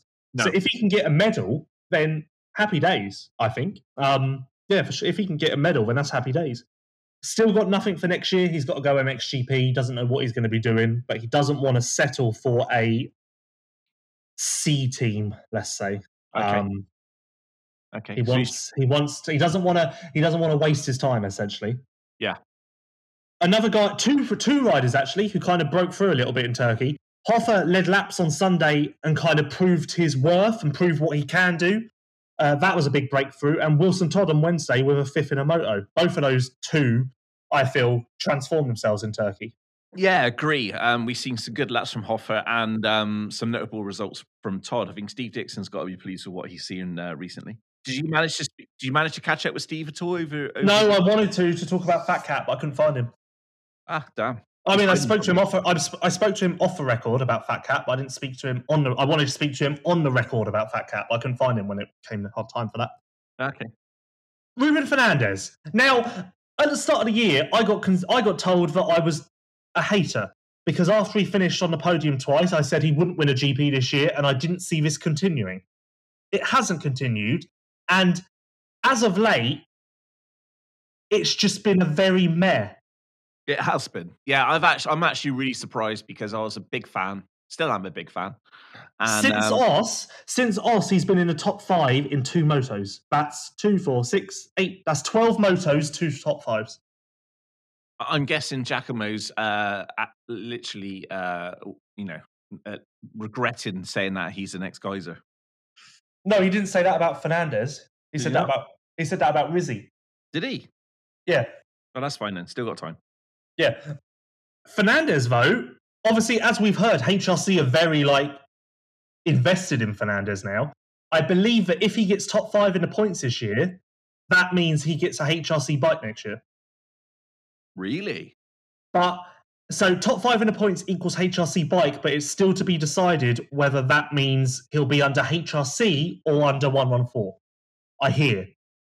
Not sure. That's what I hear. I don't know if it's 100% true, but that's what I hear. That's interesting then. Are you going to get that confirmed by Roger? Sure. Just saying. Yeah, but everyone was very high on Fernandez after 2 rounds, and he has gone back to being what he was. Well, he was the red plate holder. Yeah, which is mental to think. Yeah. Let's it's not it's nothing people were high on Fernandez for good reason. He was riding well. The only other thing really to say about MX2 is that FNH are really having a horrible year with bad luck, crashes, obviously injuries to Rowan, first lap crashes. I think Bras-Ramey crashed on the first lap in 2 of the 4 motos, maybe even more. Oh, was it Bras-Ramey? Oh, who was it? I have it on good authority that someone crashed in MX2 and their bike absolutely nailed a Marshall. Absolutely nailed a Marshall. To the point where the Marshall got pinned up against the metal TV camera structure. Jesus. Apparently, I think it was Bras-Ramey, but maybe it wasn't. It was a rider. Was the Marshall okay? I don't know. I know he was pinned under the bike for a while. Wow, that's horrific. Yeah. That's why I go to the races, to bring you news like that. Oh, yeah, great, thanks. Try and find out if they're okay as well. Jeez. Yeah, I guess Natalie's over at FNH has got to be a bit frustrated with this year because they came into it looking like they had 3 good riders. Rowan, who could be challenging for title. You've got Harrop and you've got Bras-Ramey, who again have been on the scene for a while. Hopefully this year they were going to be delivering the goods, but it's just not worked out. What do you think? Obviously, next year, are they going to clear house? No comment. Okay. So you do know, but you can't say because Mark Deruva will get you in headlock. No, I just know too much. Okay. Well, it'd be great if you could share. Well, Bras-Ramey's got to move up, so that's one out. I don't know what he's doing. I presume he's going to end up on Honda SR just purely for the French connection. Quickly as well, actually, Musquin's out of the nations, been replaced by Patrel. So Team France is now Patrel, Bial, Bras-Ramey. So I tell you what, UK have got a bloody good chance. Well, now, because originally France, USA, GB, Netherlands, Italy appeared to be the top 5, no doubt. USA's obviously gone, and now France are irrelevant. So GB, Netherlands, Italy are undoubtedly the 3 best teams now, no doubt about it. Yeah. Just imagine if GB could send their very best team, which would be Ben on a 250, Wilson healthy on a 450, and Max on a factory 450 healthy. Yeah, that title will be ours. But you never know. The team, the Team GB that we've got at the moment could win. Italy and Holland are looking very, very good. But who knows? Anything we've seen the nations before. Anything happens. Anything happens, catch the fever. We will do 2 podcasts a week before the Nations, 1 on the MXGP of Sardinia and 1 on the Nations preview. And at the Nations, we will have Friday podcast, Saturday podcast, and a Sunday night podcast. I didn't think you'd be this excited. I'm not, but I'm determined to make it so that... I was going to say, am I involved in all of this? Because I'm not that excited. I just decided, because you're coming. Yeah, I'm there. I'm there. So, but I'm there, but I'm, not as excited as I am usually. Obviously, for the same reasons everybody else is. I think now would be a great time to move on to Leah Ask Vice Anything. Don't you, James? I think that'd be a cracking idea, Lewis Phillips. I think this is a timely point to move on to Leah Ask Vice Anything. and swiftly, just swiftly move on with the show because, that's what we do. We swiftly move on. MX2 was so last Wednesday. That's true, I guess. Leah, ask us anything then? Yeah, let's do it. Leatt, protecting riders from head to toe. Check out Leatt.com for more. What questions you got this week? Is it still the same crazy amount of questions or what? It's a very healthy amount of questions. But before we get to those, let me remind you that Leatt are known for producing the world's most effective neck braces, but can now protect you from head to toe as they continue to evolve. No matter whether it is their new for 2021 4.5 boot, which offers advanced technology at a mid-range price point, or an all-new 7.5 helmet with 360 turbine technology and free bulletproof velocity goggles, Leatt has you covered. And most importantly, they've now released their 2022 line of gear. That happened just after the previous episode of the MX5 show. So what you're going to want to do is head to Leatt.com or at official Leatt on their social media channels, or on the social media platforms, I should say. And there you will learn all about what Leatt has to offer for the 2022 year. And there's a lot. There are some advancements, some new lines. For instance, they've got a 3.5 ride kit now, which is effectively a gear combo at an affordable price. So can't buy the jersey or pants separately, but it's kind of like just an option for anyone who just wants a great bargain and a good combo of gear. And then there's a 4.5 Enduro jersey and pants, which is also new, but then also, as normal, there's a 4.5 jersey and pants, as well as a 5.5 jersey and pants. And yeah, funny thing is about Leatt is when the 2021 gear was released, it was really like a step forward. Like I remember being stood at the pit lane in Mantova last year, Brara May going past me in the gear. I think it was the African Tiger gear. And I remember thinking to myself, wow, that is a step forward. Like that's some nice gear. Like I feel like they've made a big step in the design department of gear. When I saw the 2022 gear for the first time, I was like, basically the same thing really. I again thought like, Jesus, this is something like, this is just a huge advancement. And obviously it's hard to do that year on year. So it's a testament to Leatt that they've managed to make the same improvement or make the same gain, you could say, again the following year. And I think so. If you haven't checked out the 2022 line of gear and everything they've got to offer, I don't think you'd be disappointed. Maybe you've never considered Leatt gear before. Maybe you use some of their other products, but you just have never looked at the gear. I'd say this is the time for you to take a look, consider it, and see what they have to offer, because there is something for everyone. And one of the things that actually stands out the most to me is every year Leatt has a statement piece of gear, which is effectively is something that goes back to their South African roots with the design and whatnot. So last year it was the African Tiger gear, which was the black gear with white like tiger stripes. I'm sure most of you would have seen that. This year it's a giraffe themed gear, which obviously you hear that and you think to yourself like, well, how does that look on gear? I thought the same. It looks really smart, like really, really smart. Like I've seen it on a Yamaha rider and a Kawasaki rider so far. And on both bikes, it looks amazing. So I strongly urge you to not only check out the 2022 line of Leatt gear, but also specifically that little statement piece of gear. But yeah, like I said, something for everyone. Enduro, there's a 4.5 Enduro jersey and pants. If you want a combo, really cost-effective price, you want the Leatt 3.5 ride kit, and then there's a 4.5 jersey and pant and the 5.5 jersey and pant that everyone knows and loves. And coming up as well, we will have Leatt's marketing manager, Dave King, on this podcast to talk about racing, what's going on, how the Leatt riders are doing, and also what they have to offer for 2022, just so you can learn a little bit more. So look forward to that. Wow. Wow and wow. I'm excited after listening to that. I'm going to go straight out and get myself a pair of Leatt giraffe pants. I strongly urge you to. In fact, I strongly do. Like I said, they made a big step from 2020 to 2021, and that's great. But the hardest thing in any business or any walk of life is to do that again. Because obviously once you make such an improvement, how do you then go even better than that? And somehow they've done it, which makes me wonder what the hell is coming in 2023. Lewis, it's about when somebody smashes out, a fantastic first album, and they have to follow it up with the second album, which is always, the hardest thing. You'd know about that, wouldn't you, with your extensive musical knowledge? Well, Liat have managed it, and we are proud and happy to be associated with Liat on the MXY Show podcast. Right. Should we get into some questions? Let's do it. I'm ready. I've never seen these questions before, so we will jump straight in blind and see what happens. Okay, let's do it. At Gunnar_W, will Team Yamaha win this year? Obviously referring to Yamaha Factory MXGP.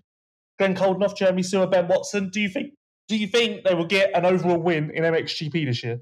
I've got to say no, Lewis. Given Coldenhoff's loss of form, Jeremy obviously having Epstein-Barr, and also Ben's sort of sudden change of form, I don't think they're going to have a win. I think they're going to go the rest of the year without a win now. What do you think? Do you think they could get a moto win? No. Oh. No, it's looking really bad. Like, I don't know what has happened over there. Well, no, it's just like F&H, for instance, they've just had a bad year. It's just bad luck in it and stuff. Just it's just one of those things. Just nothing seems to be going right at the moment. So a bit frustrating, I guess. The last time that Yamaha were winless in MXGP? 2018. Wow. And that was also the last time that they didn't win a moto in a year. In fact, Yamaha have won at least one moto every single year since the YZ450F was released, except for 2018. What's a shocker? What do you mean, what a shocker? Well, it's a shocker to, obviously let it all fall down in 2018. Oh, okay. Well, that was the year that Hurlings and Caroli, if you look at 2018, KTM won 39 of the 40 motos. Ooh. Was that the one? Was it February when the other one? No, it was on Yamaha. Yeah, it was Desau. Desau, that was it. Kawasaki. Was that Argentina? No, that was Russia. Close. Very close. I don't think it's next. I don't think it's possible to get next countries further away on the map. To be honest, next. Right. At Elijah Freda said, "Am I the only one who sees tension between Caroli and Prado?" No, I seen it. No, but this is it's no different, right? It's the same in anything. Most teams have a structure of top guy and secondary guy. Kawasaki, Federer is quite clearly the top guy there, and no one, even Monticelli's family, cannot dispute that. At KTM, there's effectively three guys who believe that they are the top guy. Hurlings is under a different order, but, still KTM factory racing. And obviously, that's going to lead to a bit of a power struggle and battles on the track, which is going to make people kind of dramatize. Dramatize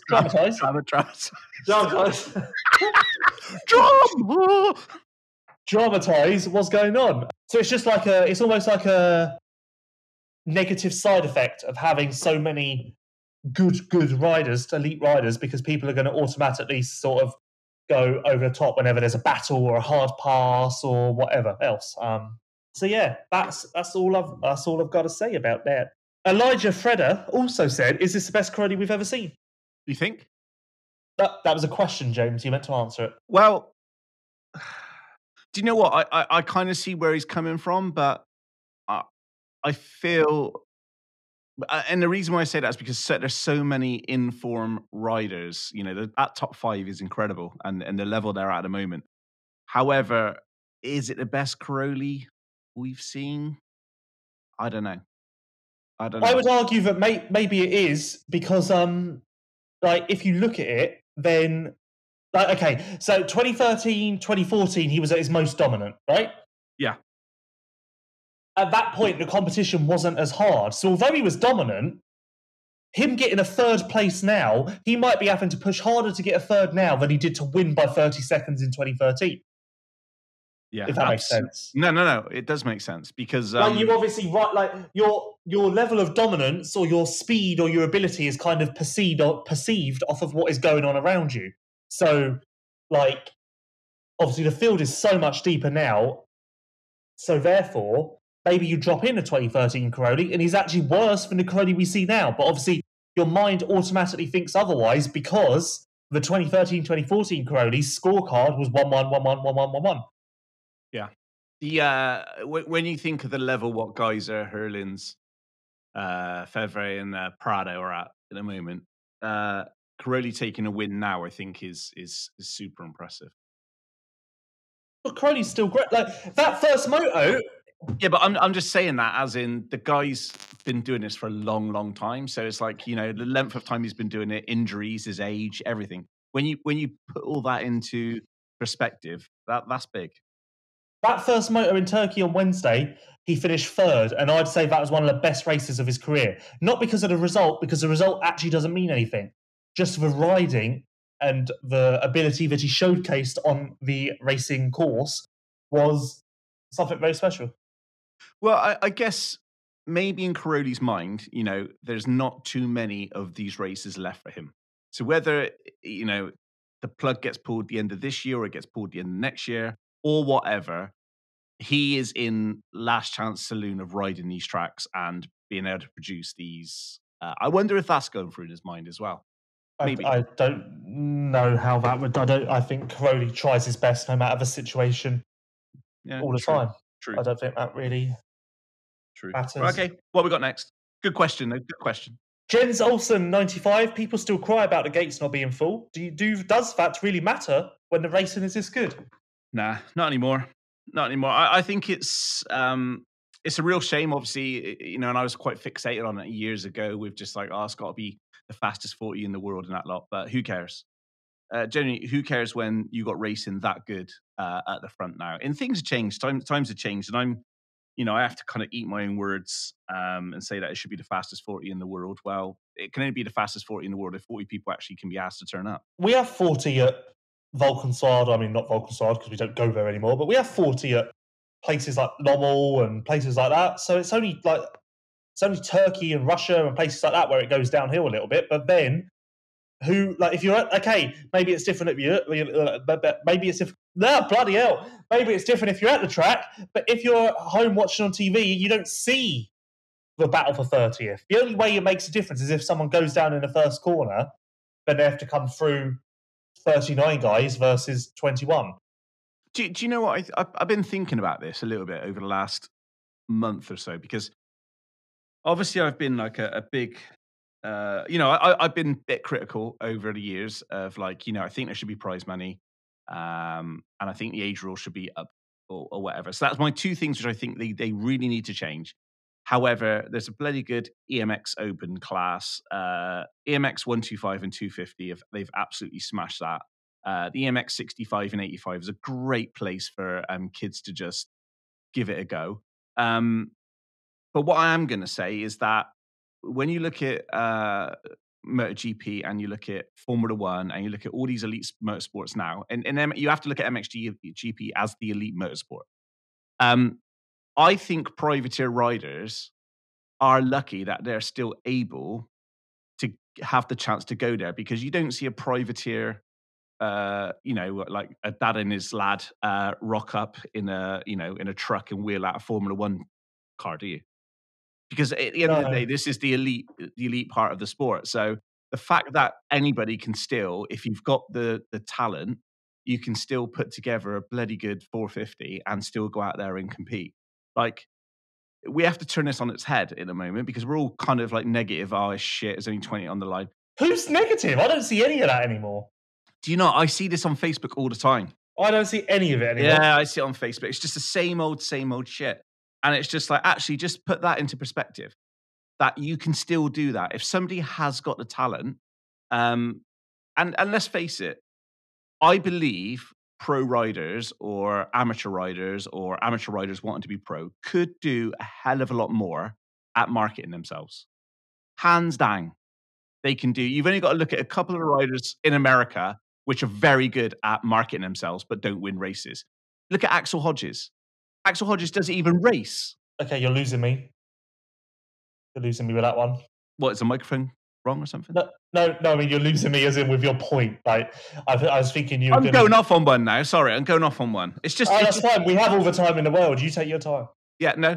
I just think, it was Jens, wasn't it? Yes. Yeah, yes. It was so long ago. Yes, it was Jens Olsen. Yeah, but Jens. So, I think the racing is just as good without 40. When you've got what's happening at the front, and even 10 to 15, the battles are fantastic. And as soon as you get to Valkenswaard in France, it'll be 40 on the line anyway. I'd like to apologise to everyone who had to listen to that. I hope you made it through and are still here listening to us now. Sorry, I haven't had my tablets today. At E_Burkis 94, most teams have been announced for the MXON. So what is your top 5? Now that Paturel is in for Team France, replacing Masquin, France aren't a factor. They'll be top 5, but they're not they're no better than Belgium, for instance. So I would go. I think that Italy, Netherlands, GB are the 3 best teams, no doubt about it. But I will go Netherlands, Italy, GB, Germany, France. Okay. I'm going to go Italy, Netherlands, GB, France, and Puerto Rico. Puerto Rico aren't coming. I don't care. They might come. They might turn around and say that they want to go. Okay. I'd actually swap France for Belgium in my top 5 because a team of Van Horbik, Liam Everts, Van Donnik is definitely stronger than a team of Paturel, Vial, Guaramain. Yeah, true. Can you imagine if France don't make the top 5? Well, I don't think they did in 2019, did they? Are you sure? They were definitely on the edge because they weren't top 4 because the top 4 was Netherlands, Belgium, GB, Estonia. But they've been kind of ever present for the last 10 years. Well, not the last time we raced, James. They were 5th. There we go. Tied for 5th with 6th place. So technically they were 6th. Nah, they're 5th. So I was quite right that they've been ever present for the last 10 years. Well, it's still a shocking result. Whatever. They got beat by Estonia. Do you know what? Great team. Yeah, everyone was talking about them. You can't rule it. What? Yeah, Estonia in a very wet Assen. You'd put money on that. Yeah, of course you would. Right. What? Leok Kulas and who else is it? Krestanov? No, Prit Ratsep. Ratsep's a good rider. Yep. Yeah, there we go. Like 3 sound specialists. Like, what more do you want? At Ryan MX37, do you think Hurlings can close for points gap? Yeah, 100%. Yeah, same for me, 100%. 2021 world champion, stamp it here right now. I think he can. At Edward.G05, is James selling tickets to the Ferrato train? Oh, yep. The train is very healthy. We're still full in celebrations with our stick-on moustache and straw hats. So plenty of places. It's not like like the wagon, what Lewis has got. This is very much an open-top bus. We're just happy. We're driving around in the sunshine, and everyone's welcome aboard. Yep. That sounds about fun. Right. Just fun. Just happy to be there, aren't you? Just happy with our 6th overall. Given that some critics in the media said that he would never ever get in the top 13 in MXGP, and why has he even turned up? Some journalist called Lewis Phillips. So he should have stayed in MX2, I believe, where he might have got a little bit more exposure for his team. But hey ho, we just smashed out a 6th overall, and Lewis Phillips can suck it. At Mark DeVries 25, what is happening with standing in 2022? As far as I'm concerned, it's going to be exactly the same thing. Jonas Bogers. Jonas confirmed he'll be back there to me in the Fly Racing Post Race podcast on Wednesday evening. They will be using WIMS engines, same as this year. Jonas doesn't actually use a factory engine. He uses Standing's in-house engine guy, who's very, very good by all accounts. The only weird thing is, when I said to Jonas about it, and he was like, yeah, I'll be back next year, all's the same. The only difference is it's going to be Standing Construct Gas instead of Standing Construct Gas factory racing. The weird thing is, when I said to him, I was like, yeah, everything's going to be the same, isn't it? Like, same engine, same suspension, like, everything about your program is going to be the same. And he was like, we are still negotiating some things. And I was like, well, what is there to negotiate? Like, because I know he's going to have WIMS engines. Yeah. So, unless it's access to the best WP4, I don't know. Maybe that's kind of a strange thing to, unless they swap over to KYB or something. No, they wouldn't. It's a bloody Austrian bike. But KYB Technical Touch do actual parts for KTM. Yes, but of course. But WP are linked to the Austrian manufacturer Tenfold.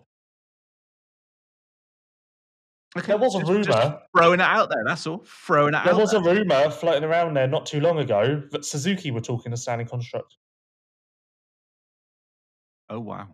But that's obviously not happening. I'm only saying that because I'm pretty, obviously it's not happening, just what everyone would get a kick out of a rumor that was flying around.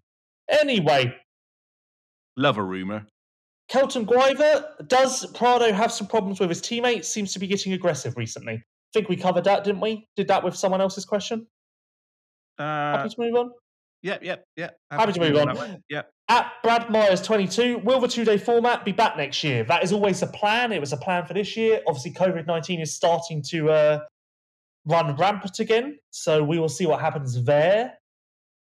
But it's always been the intention to go back to 2 days, and hopefully they can do it next year. If we can start in February, March, or April, then expect us to go back to 2 days. If we have to start any later, then expect us to stay on 1 day. I personally cannot wait for the time it goes back to 2 days. Cannot wait. At Braden_212, is Fantic going to get a legit MX2 team? That was always a rumour. The rumour was that they were going to make 4 strokes. At the end of last year, there was talk that they were going to make 4 strokes by the end of this year and then enter MX2 next year. But now we're in September and I've heard absolutely nothing about that. So I'm guessing that it got delayed or didn't happen or something along those lines.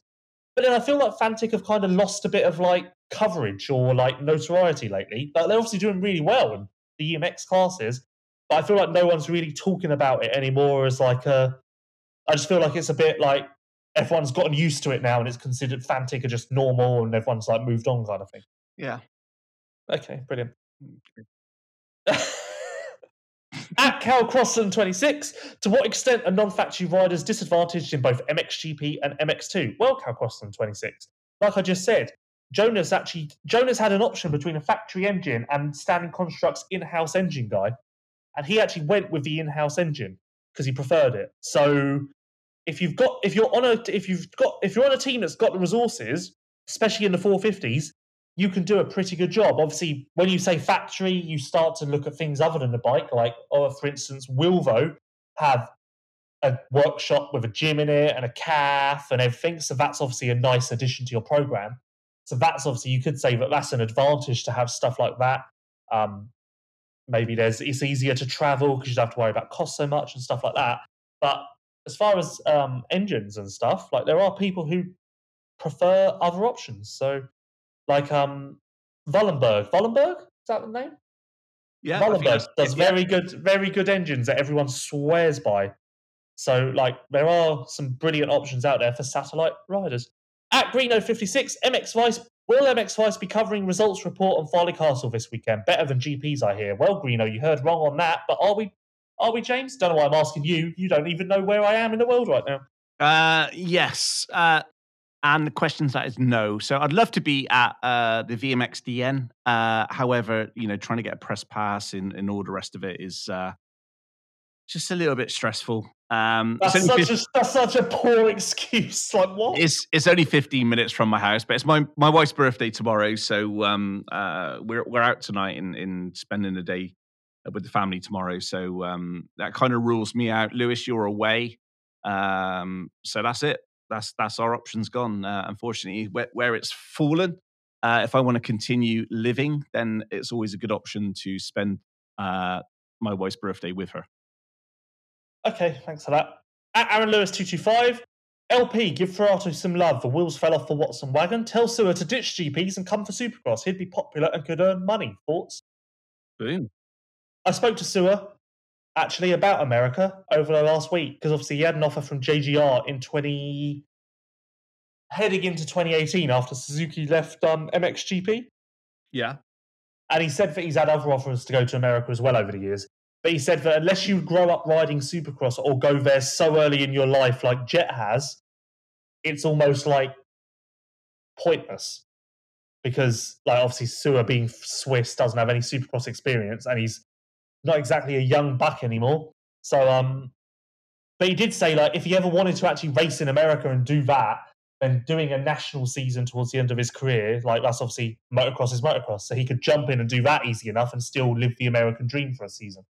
So, yeah, that's what he said about that. No. I would, here's a question for you. Who's going to be the next Euro to go over to America? I wouldn't be surprised if Benistant does. Really? But I don't think he's doing good enough at the moment to really get anything in America. But if he suddenly does really good and gets some attention, I wouldn't be surprised if he does. Okay. Yeah, not one I thought of, but yeah, good one.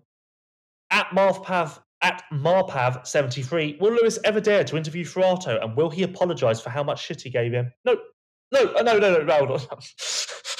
No, I won't apologise. I tried to interview him on Wednesday evening, but I couldn't find him. So I try, and I'll interview anyone. I don't need to apologise. I don't know. I'll apologise if he does it again on a proper track. On a proper track? Like a track that isn't follow the leader and 6th through 17th all going the same pace. Okay. Well, what happens if he does the same this weekend, next weekend in Riola? Then I'll apologise. Oh, I like he. He won't. How do you know? I have a very good feeling. Feeling schmealing. It could happen. At Kevin C 430, does Harrop have a ride for next year? I don't think it's 100% yet, but I would lean towards he's going to be out at F&H. His contract's up, and I haven't heard of him going anywhere else either, so I don't actually know what Harrop will be doing next year. But I believe he's going to end up on the market, but that's just my an educated guess. At Gav Stevenson 38, was Lewis eating his words when Ferrato finished P6? No eating of the words. Like I say, if he can do it on a proper track in a normal situation, then yeah, I'll eat my words then. But as of right now, I feel pretty comfortable. Well, eating words and an apology. So an apology. I'll do an both. Apology, yeah. So okay, do you want to put 50 quid down that on Albie repeating a top 10 this year? This year? Yeah. No, because by the end of the year, it's going to be so weak and light. No. Okay. I will, do you want to put 50 quid down of him being top 10 in Riola? Yeah, I will actually.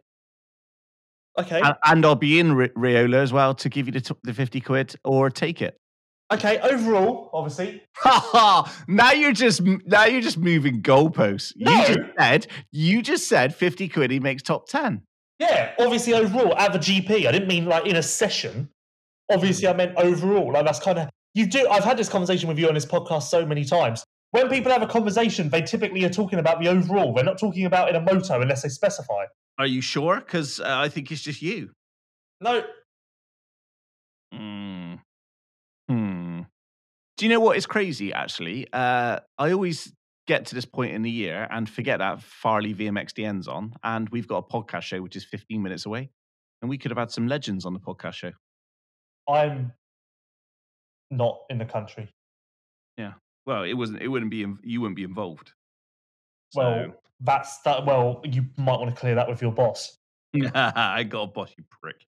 Right, next. That's what you think. Next. At Henke and Lois, why did Musquin sign a 2022 Supercross deal and no Pro Motocross deal? Will he retire? Still sending in questions. I like how you don't ridicule him for that. It's you. It's not. And it's you. Remember how we've had a conversation in the past about how you need to like let jokes go and move on with your life and find new jokes? Whatever. Yeah, I'd imagine that Musquin is going to sign at the end of the... Wait, did I say sign? Yeah, you did. I imagine that Musquin is going to retire at the end of the 2022 Supercross season. He was close to retiring a year ago or so, and he's obviously like on his way out. I think he wanted to do one more year. I think KTM, obviously there's a lot of talk about where he was going to be placed within KTM. There was a chance he was going to be placed at Husqvarna, and then Gas was talked about. But I think a Supercross only deal was a way for KTM to focus on the future by hiring Plessinger, but also stay loyal to Musquin, who's entering his 14th year on a Red Bull KTM, and kind of wave him off into retirement. So I think the Supercross only deal was something that ticked everyone's boxes, and everyone could leave the negotiations happy and kind of feeling like they got what they wanted. So yeah, let me just move to another social media platform quickly, where I'll find some more questions for us. While you're doing that, I'm already done it. I was going to ask you. Obviously, you're going to be away for up to a month. So how are you spending this time apart from Dougie? Do you FaceTime every other night, or how are you? Because you must be missing him. At Schvixter420. Is Jacoby a criminally underrated rider in 2021? He has had some great results this season, but his tendency to not finish for motos or do stupid stuff has hurting him a lot points-wise. Are factory teams interested, and could he be just as good a pick as Vlanderen? Jacoby is underrated. I've even thought to myself a few times, I need to find Jacoby and do an interview with him, because he does do well. He does exactly what you'd expect him to do, I'd say, probably. I know for a fact that no factory teams are interested, and I think the best he can hope for is a Jackie Martins, which is obviously on, a Gebbon, Yamaha, that sort of deal. But there's nothing wrong with that. He's had in the last 2, 4, 6, 8, in the last 12 motos, he's had 3 top 10s. So obviously factory teams want more than that. But he's doing well, and he did well in Turkey. That was a big step forward. So I think, that's fair dues. I think he deserves props for that. But it is insulting also to put him in the same category as Vlanderen, because Vlanderen is doing extremely well. Extremely well. Yeah, but I don't think people would see. I don't think the industry or manufacturers would see Jacoby as a better option. That's what I said. Than Vlanderen, would they? No, that's what I said. Yeah, but if he continues the way he's riding, then he's got a great chance at a factory deal in 2024. No, not at all. In 2024. Sorry, 2023. No. Do you not think? Because next year, obviously, pretty much all the rides are going to be done for factory. What? Yeah, but Geyser, Febvre... No, okay, next year, Geyser and Evans will still be on HRC. Febvre will still be on Kawasaki. Crowley would have gone by the end of next year. Hurlings will still be there. Prado will still be there. Sewer now has a contract that goes to the end of 2023. You've got Triumph entering in 2023. Expect probably Suzuki back as well. There's going to be plenty more places. I wouldn't expect Suzuki to be back. And if you're going to say factory like that, then yeah, Jacoby deserves a factory ride. Beat her. Yeah, if you're going to just put a factory label across everything, but when I hear factory, I think of elite teams. And I don't think Beta is an elite team. Is Van Hoorbeek staying with Beta? It's up to him. I tried finding him on Wednesday to ask him, but I couldn't find him. So, obviously, I can't see. I'm guessing Clocher is probably not going to stay there. So you would imagine not so. So they're obviously going to want to replace him with somebody else. Who's in line for that first or second ride at Beta at the moment? They've thrown some money at riders. Are we allowed to say what riders have been offered that yet, or no? Not when the rider says to me, "I've been offered a deal from this manufacturer. Don't tell anyone." Okay, I'm just checking. That's kind of the rule, kind of how things work. Just checking. But they have thrown some big money around the old paddock a little bit, like big money relatively speaking. Like they pay riders well. Yep, no doubt about that. For their services. At Sigardori, most Aussies use the GPs as a stepping stone to America. Does Beaton have that plan, or can you see him slotting into Husky's MXGP team and life in Europe? I can't see him slotting into Husky's MXGP team, but also I don't think he's going to go to America. I had an hour-long conversation with Jed about his future on Tuesday, and basically he wants a good situation in the 450 class. He doesn't want to be on a C team where he's riding around in 22nd because he can't test and he can't do anything and it's a mess. He wants to be in a situation where he knows he can do well, he feels confident, he feels comfortable, and like all is well. That's what he wants. And I think he's deserving of that. There's no doubt in my mind that he will be a better 450 rider than he is a 250 rider because he's got the size for it. The way he rides a bike, he's quite like mellow. He's not one of these crazy 250 riders that's revving it to the moon everywhere, cross jumping, all of that malarkey. So I think that he should. I think that if I was Gebben, like it's likely that Strybos is going to be out at the end of this year. If I'm Gebben, I'm trying to get beaten to fill that spot. You reckon Strybos is out there this year? I don't know. He said that every year, but maybe. That's kind of what I'm thinking. No, I think he will be. Really? Yeah, I think he will be. Okay. Yeah. At DiverMex, has the Watson wagon got a puncher? No, not a puncher. Just onto Riola, and you'll see in Riola when we're top 10 again, ahead of Ferrato. Ooh, okay. And everyone will forget about Turkey because we're going to kill it in Riola. Final question. Have you enjoyed this segment, James? I've enjoyed this segment. Have you enjoyed this segment, James? I always enjoy this segment, Lewis. I think it's one of the staple parts of the show. Okay. With LP being stranded in no man's land to avoid quarantine at home, will he start the vlog or keep on making excuses? Oh, more excuses. It's boring. No, I don't. No. Oh, it's got to be right. All the planets have got not to at align. all. Oh, I've never said it. Saturn's rings have got to align with Jupiter, and then I'll be able to do a vlog. I've never told you that it has to be right. I've told you. Yeah, whatever.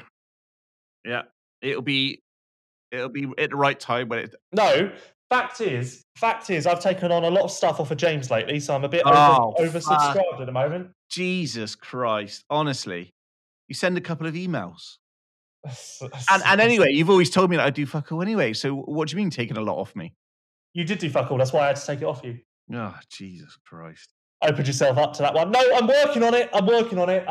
Spoke to Sewer at length. Saturdays with Sewer will be coming soon. He's very excited. We've got one idea. You know what? Expect Triumph bikes to arrive before Lewis. No, we've got a good idea for Saturdays with Sewer that we're going to do. But we were all very much laughing when we discussed the idea. So stay tuned for that. Always trying to work and evolve and doing my best. That's what I'm trying to do. Right. That has been Liat Ask If I Said Anything. Known for producing the world's most effective neck braces, Liat continues to evolve and can now protect riders from head to toe. No matter whether it is their new for 2021 4.5 boot, which offers advanced technology at a mid-range price point, or the all-new 7.5 helmet with 360 turbine technology and free bulletproof velocity goggles, Liat has you covered.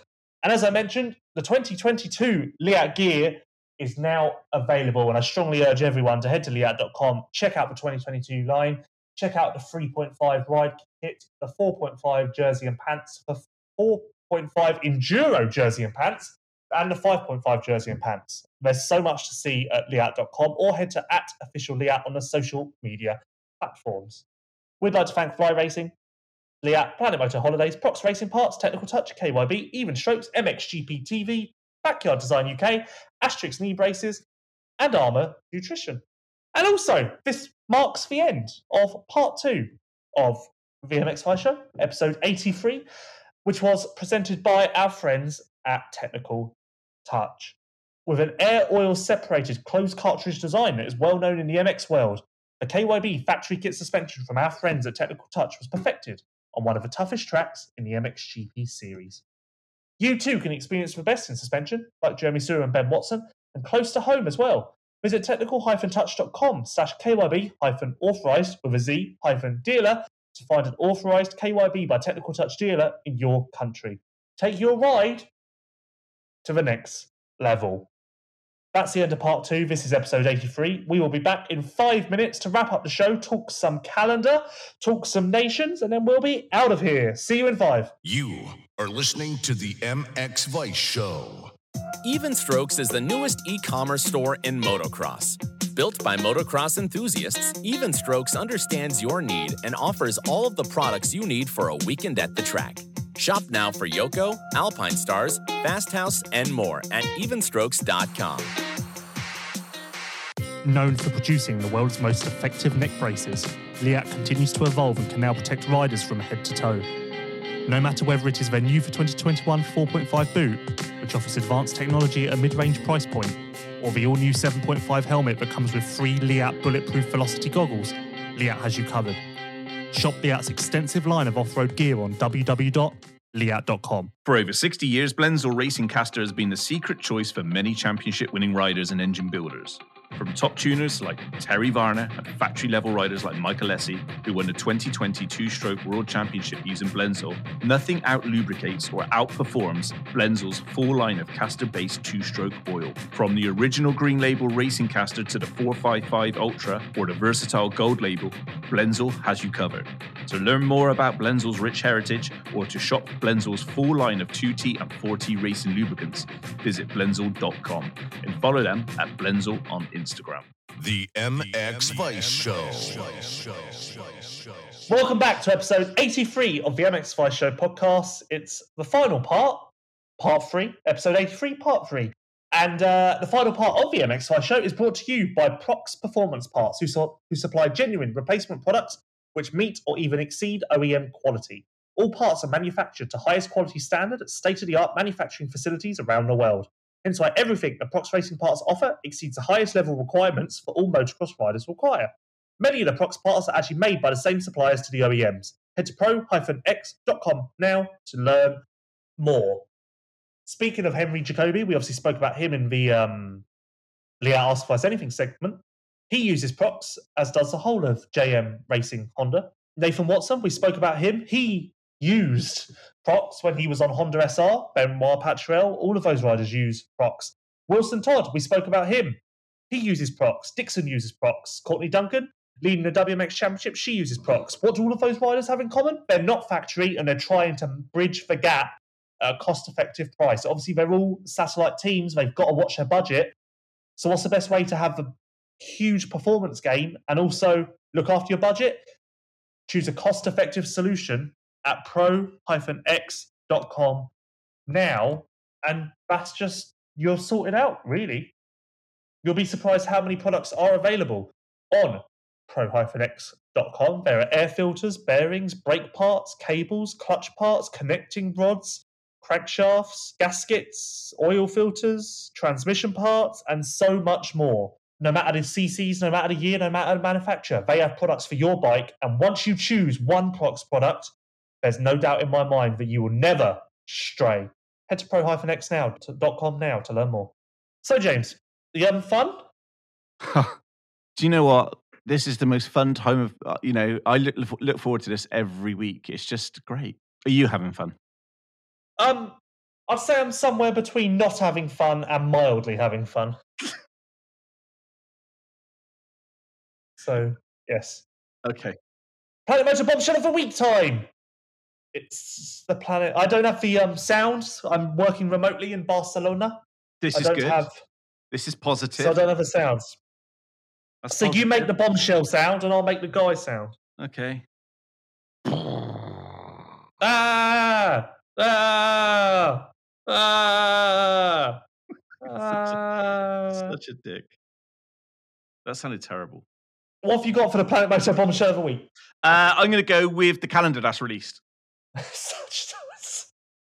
You're so predictable. So, while we were actually at the ad break, believe it or not, Infront did, in fact, release the 2022... getting all my years mixed. It's really confusing me, the years, because we've had so many calendars with 1 year, and it's all very confusing. They released the updated 2021 MXGP calendar. We talked about it at the beginning of the show, rumoured, and now we get to confirm what it's actually going to be, all in one podcast. Would you look at that? So it's really quite simple. Indonesia, cancelled. Argentina, cancelled. Portugal, cancelled. Trentino is a triple header, as expected. No surprises there. Spain is staying as one event, which is a surprise. And then, what also is a surprise, because I'd never heard this track rumoured, Mantova will be back a month after hosting the Nations to do a double header of GPs. That was a surprise. I don't know why that surprised me, because really it's quite obvious. Like, Mantova did it last year. Why wouldn't they do it again? But Mantova... So basically, the last 5 rounds will be in Italy. The rumours about a British GP at Matterley didn't come to fruition because of pheasants and those being valuable to the farmer. So, yeah, that's what we've got. Weird thing is, we end the season on a Wednesday. That's very freaking weird. I don't know if that is weird, or is that just me, or is that weird? No, that is weird. Yeah. It's usually a Sunday. Well, yes, thank you, James. We're all familiar with how motocross works. Yeah. On any Sunday, not on any Wednesday. It's like, but yeah, that's not good. Yeah, so because it was rumoured that we were going to go to Oss, that obviously hasn't happened. It was rumoured that we were going to go to Matterley, that hasn't happened. There was talk in Turkey about us potentially going to Fat Cat. There were meetings about that, in fact. That didn't happen. So yeah, the Italian affair is what we'll call this. Yeah, to be honest, there's not much to say about the calendar because it's all we've done it before. We've done a triple header in Pietro Amarata. Yeah, for one, you got to think that Geyser's happy now because he's got something to work towards. You know, he now knows everyone. Yeah, but when you think about Geyser, when he's looking at the calendar before it, you know, what was there, 13 rounds maybe? It's like crazy, like 13. And there's talk there's going to be another double header, like we said about a Fat Cat in God knows what else. It's like at least Geyser knows now, right? I've got X amount of rounds left to win this title. Yeah, but that applies to everyone. Herlings knows he's got X amount of rounds left to win this title. So does Febvre, so does Caroli, so does Prado. It does. It's game on. It's game on. All I'm saying is that at least you know there's an end to this goal, an end to this target. Where a week ago is like, Jesus Christ, no one knew what was going on. 10, 11, 12, 13, 14, 15, 16. Yeah, so we are going for 18. We are going for 18, not 20. Yeah, we've done 9, then there's another 9. So we're halfway. Yeah, thank you for that. Thank you for that as well. You're not great with maths, so I needed to point that out. Thank you. Thank you for that. You're such a dick. Yeah, there's really not much to say. We're avoiding big sand tracks. Mantova is obviously a little sandy, but it's not really an advantage for sand guys. Yeah, roll on the rest of the calendar, I guess. Do it. Riola Sardo next week, then Nations, then Germany, then La Capelle. So, are you excited that I'm coming to Riola? To be honest, I don't think you will turn up at Riola. Why not? If I don't, it's because you haven't picked me up at the airport. No, I just don't think. I just don't really have faith that you're going to come. Sorry? How? Yeah. How? You do this a lot. I hope you got me a birthday present. As long as it's not going to be on your birthday would have been gone, so it doesn't really matter. It'd have been a day before. I fully expect a birthday present. You'll be lucky if you get a message. Do you remember one year when you met me at the airport with balloons and stuff? Yeah, that was because you were on the verge of having a mental breakdown and I was doing all I could. That is the stress of you are coming through in my life. I basically babysitted you through your life. How does that work? That wasn't a nice gesture. I hate to break it to you. I wasn't being friendly. I was trying to stop you from having a nervous breakdown. Honestly, working with you gives me a nervous breakdown. At that point, there wasn't in my thought, oh, I'm going to get my friend James a balloon. My thought was, fuck me, this guy's turning up and he's probably going to have a fucking nervous breakdown within 5 minutes of being here, so I'm going to buy him a balloon to try and stop him from doing that. Honestly, it is working with you. You don't really work with me anymore. Hence the reason why I'm good. Okay. Right, Planet Motor Bombshell of the Week, calendar, huge. My Planet Motor Bombshell of the Week would be Prado confirming that he is staying at Dakali. Because that's I think not big. I think that's quite... Well, I think I did my job as a journalist, no? Yeah, oh yeah, you've done one of your 5 jobs as a journalist. If you could just crack on with the other 4, that'd be great. What's the other 4? Well, number 2 is a post-race podcast with Albie. Okay. What's 3, 4, 5? What else do we need to find out? Who's going where? We need to find out what's happening with next year. We need to find out what's happening with Beta. You know, there's a lot of work here. What me and everybody listening want to know. It's your job. I'll tell you everything after the show if you want, but I don't know if I can trust you. I promise to not put it on Instagram, but I will put it on Twitter. Okay, brilliant. No, I think that Prado coming out and actually acknowledging the rumours and speaking out about them was quite a big deal. I think that's quite fresh, actually, for motocross, because most people just put shit on websites and then half of it's not true. Yeah, I was quite proud that A, I asked him, and B, he tackled it. So yeah, that was nice. Happy with that then? Yeah, happy. That's good. Right, that is the Planet Moto bombshell of the week. Escaping everyday life and riding in Spain has never been better, and you can still experience that right now.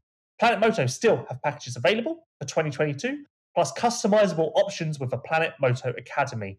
There's so much going on at Planet Moto, and you're going to want to get involved in that by visiting planetmoto.co or Planet Moto Holidays on social media to find out what options there are available for you and your 2022 holiday. Or maybe you're looking to make advancements with your racing. Maybe you're a domestic rider who's between 10th and 20th and you want to try and take that next step. Look at the Planet Moto Academy. That's maybe what you need. They've had some great success with riders of all ages this year. So it's tried, it's tested, it's proven. planetmoto.co for more. Right, James. Right, Lewis. Before we go, yeah, nations. Yeah. In the week we've been gone, Team USA confirmed they will not be competing. Yeah, correct. Thoughts? Absolutely gutted. I understand their reasoning behind the whole COVID thing in traveling. However, I would like to say that Americans have no problem coming into the UK. We just can't get into America, so a little bit baffled. I guess. What does that have to do with Italy? Well, they can go into Italy as well, can't they? So no. Oh my god. I'm sorry, I forgot. You don't know, really, do you? No, what? The EU have changed the restrictions for Americans. You're joking. That's why they're not coming. Oh, Jesus. September the 1st, because the EU, it was a two-way ban. Yeah. And the EU opened up to America. Yeah. They've now gone back and stopped that again. Oh, well, that's great. So, Team USA would have had to quarantine for 5 days when they arrived in Italy. Well, could we not just move the whole of the nations to America? Well, then none of us can get in. Mm-hmm. I see where the problem is here. Okay, thank you for your talking time. Please stop. No, in all serious, gutted. The Americans, in my opinion, are what make the nations great because, it's just like it is USA versus the rest of the world. I look forward to once a year getting to see these guys race against the fastest Americans against the fastest Europeans. So not seeing that happen is like, it's a bit of a blow because, that's what the nations is about, in my opinion.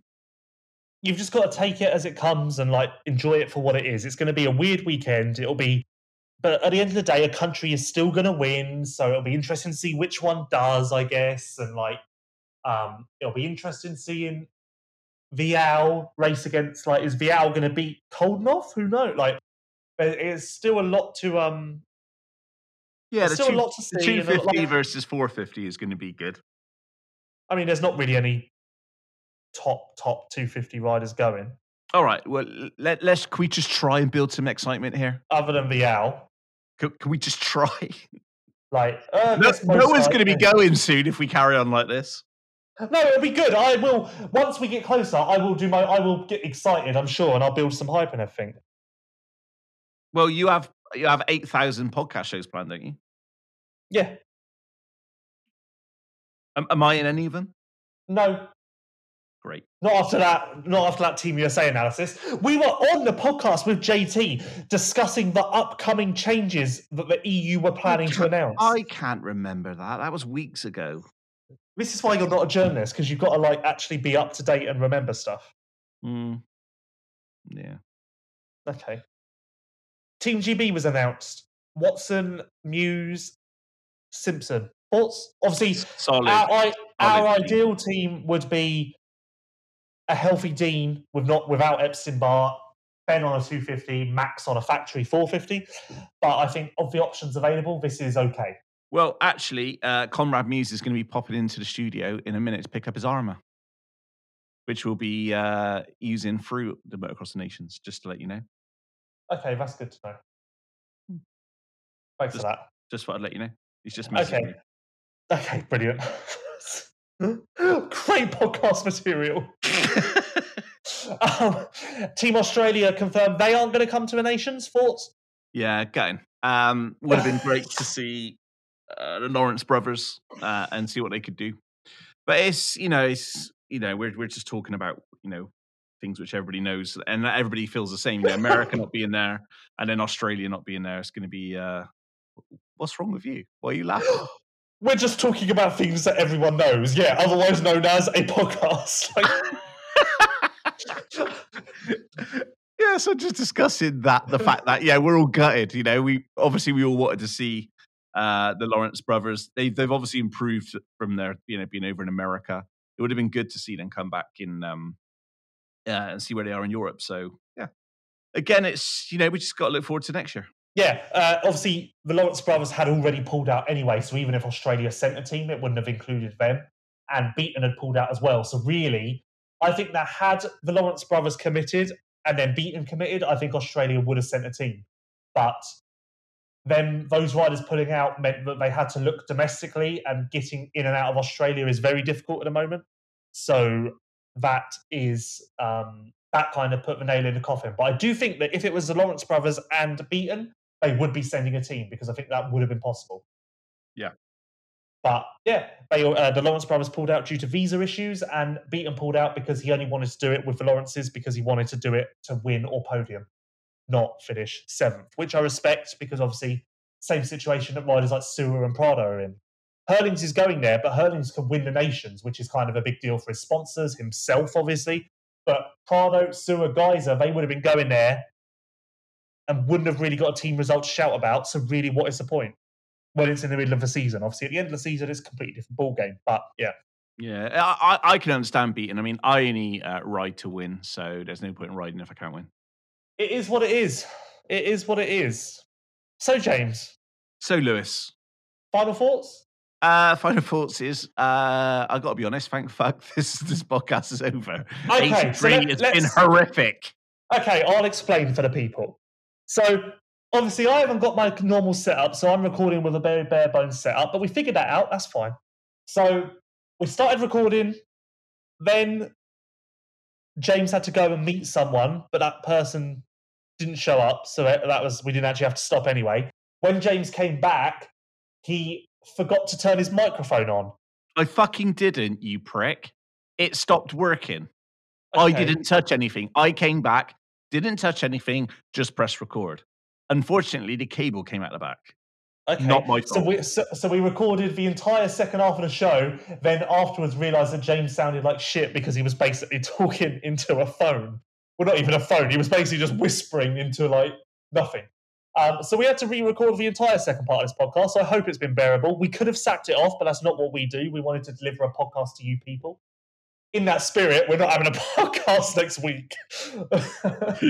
we need a week off. No, Rob from Jukebox Beats is away next week. So if we can't do it properly, a bit like Jake Beaton. So if we can't do it properly, we're not going to do it at all. Like everything we do. And that's why Lewis will not be doing a YouTube show until 2025. No, it's nothing to do with doing it properly. I've told you what the reason is. It actually hurts me a little bit that you're saying this. How? What? You have to have a heart to be able to be hurt. No respect. Where was that humble Lewis Phillips who used to sweep the barber's floor every Saturday? Where's that young Lewis gone? What if I said that isn't humble? I just said you don't have any respect. Exactly. Of course I have respect. Well, you're just saying that I'm fucking around. Well, you are. Okay. But no show next week, but a week after Sardinia, we will have an MX Vice show. Oof. Then separately, we will have a special Nations preview. I love a Nations preview. Then on the Friday, we will have a Nations 30-minute podcast. On a Saturday night, we will have a 30-minute podcast. And on a Sunday night, we will have a 30-minute podcast. So we'll more than make up for it with a lot of talking, a lot of podcasts. We'll try and make the Nations good for you people. Try and give you something to enjoy. Maybe we'll even do a YouTube thing. I think it'll be good. Obviously, listen to different people. If we can get Mathis and Jason. Well, my plan is to get those people in your place. But if they don't want to, then obviously I'm going to have to use you. Yeah, and obviously Adam Wheeler's up for one as well. So he just said that you didn't invite him. I'm hoping that some riders who aren't racing are going to turn up to the Nations to watch, because then I can basically put them to work. Cool. Let's make that happen. Final thoughts. I would just like to say good luck to everybody who's at Farley VMX DN this weekend. Have fun. I know you guys will. Stay safe to all the riders. Not just at VMX DN, but all over the world. So keep it on two wheels. And just love thy neighbour. That's brilliant. That is the end of part 3 of VMX5 Show, episode 83. And as always, the final part of VMX5 Show was brought to you by Prox Performance Parts, who supply genuine replacement products which meet or even exceed OEM quality. All parts are manufactured to highest quality standard at state-of-the-art manufacturing facilities around the world. Hence why everything that Prox Racing Parts offer exceeds the highest level requirements for all motocross riders require. Many of the Prox parts are actually made by the same suppliers to the OEMs. Head to pro-x.com now to learn more. And if you want to learn more about Prox, you want to know, you've got some questions about parts, what you need, what you should have, what would be recommended, send them to me. I will pass them on to Prox and we will get you a proper answer just to help you along in your journey to use Prox products. As always, we would like to thank Fly Racing. Conrad Muse is actually going to win the MX2 British Championship with Fly Racing gear and the Formula helmet this weekend. And armour. I'm obviously going to get there. Liat, as mentioned, the 2022 gear is now out. So head to liat.com to check that out. Planet Moto Holidays. If you want to ride in Spain, and why wouldn't you, head to planetmoto.co or Planet Moto Holidays on social media. Prox Racing Parts. If you're not factory and you want to be factory, choose Prox. Technical Touch and KYB. Get factory suspension in your country. Yes, factory suspension. It's so easy. You just need to head to that link to learn more. Even Strokes, that's James Burfield. MXGP TV, nothing going on this weekend, but after that, geez, buckle up because there are a lot of races coming up. Backyard Design UK, Tommy Sell is also going for a British Championship this weekend. He's tied on points with Harry Kulas entering the final round. Asterix knee braces, Tim Geiser used his Asterix knee braces en route to 2 of the 4 moto wins in Turkey. And Armour Nutrition, which Conrad Muse will also be using en route to a British title this weekend. That has been episode 83. I'm Lewis Phillips. That's James Burfield. We'll be back with episode 84 in 10 days or so. Thank you for listening. Thank you for visiting mxvice.com. A lot coming up. Big news next week, Tuesday the 14th of September. I am going to Rome for a press conference that's big. Like, I wouldn't be going to Rome for a press conference unless it was massive. So stay tuned to MX Vice, that on the evening of Tuesday, the 14th of September. Thank you for listening. Thank you to the sponsors. Thank you to James. We'll be back fairly soon. Thanks for listening. Stay safe. You are listening to the MX Vice Show. Even Strokes is the newest e-commerce store in motocross. Built by motocross enthusiasts, Even Strokes understands your need and offers all of the products you need for a weekend at the track. Shop now for Yoko, Alpine Stars, Fast House, and more at evenstrokes.com. Escaping everyday life and riding in Spain has never been better, and you can still experience that right now. Planet Moto still have packages available, plus customizable options with the Planet Moto Academy. If you want to hit the tracks like Red Sand as soon as possible, visit planetmoto.co for more information. Known for producing the world's most effective neck braces, Liat continues to evolve and can now protect riders from head to toe. No matter whether it is their new for 2021 4.5 boot, which offers advanced technology at a mid-range price point, or the all-new 7.5 helmet that comes with 3 Liat bulletproof Velocity goggles, Liat has you covered. Shop Liat's extensive line of off-road gear on www.liat.com. For over 60 years, Blendzall Racing Caster has been the secret choice for many championship-winning riders and engine builders. From top tuners like Terry Varner and factory-level riders like Michael Lessie, who won the 2020 two-stroke World Championship using Blendzall, nothing out-lubricates or outperforms Blendzall's full line of caster-based two-stroke oil. From the original Green Label Racing Caster to the 455 Ultra or the versatile Gold Label, Blendzall has you covered. To learn more about Blendzall's rich heritage or to shop Blendzall's full line of 2T and 4T racing lubricants, visit blendzall.com and follow them at Blendzall on Instagram. You are listening to the MX Vice Show.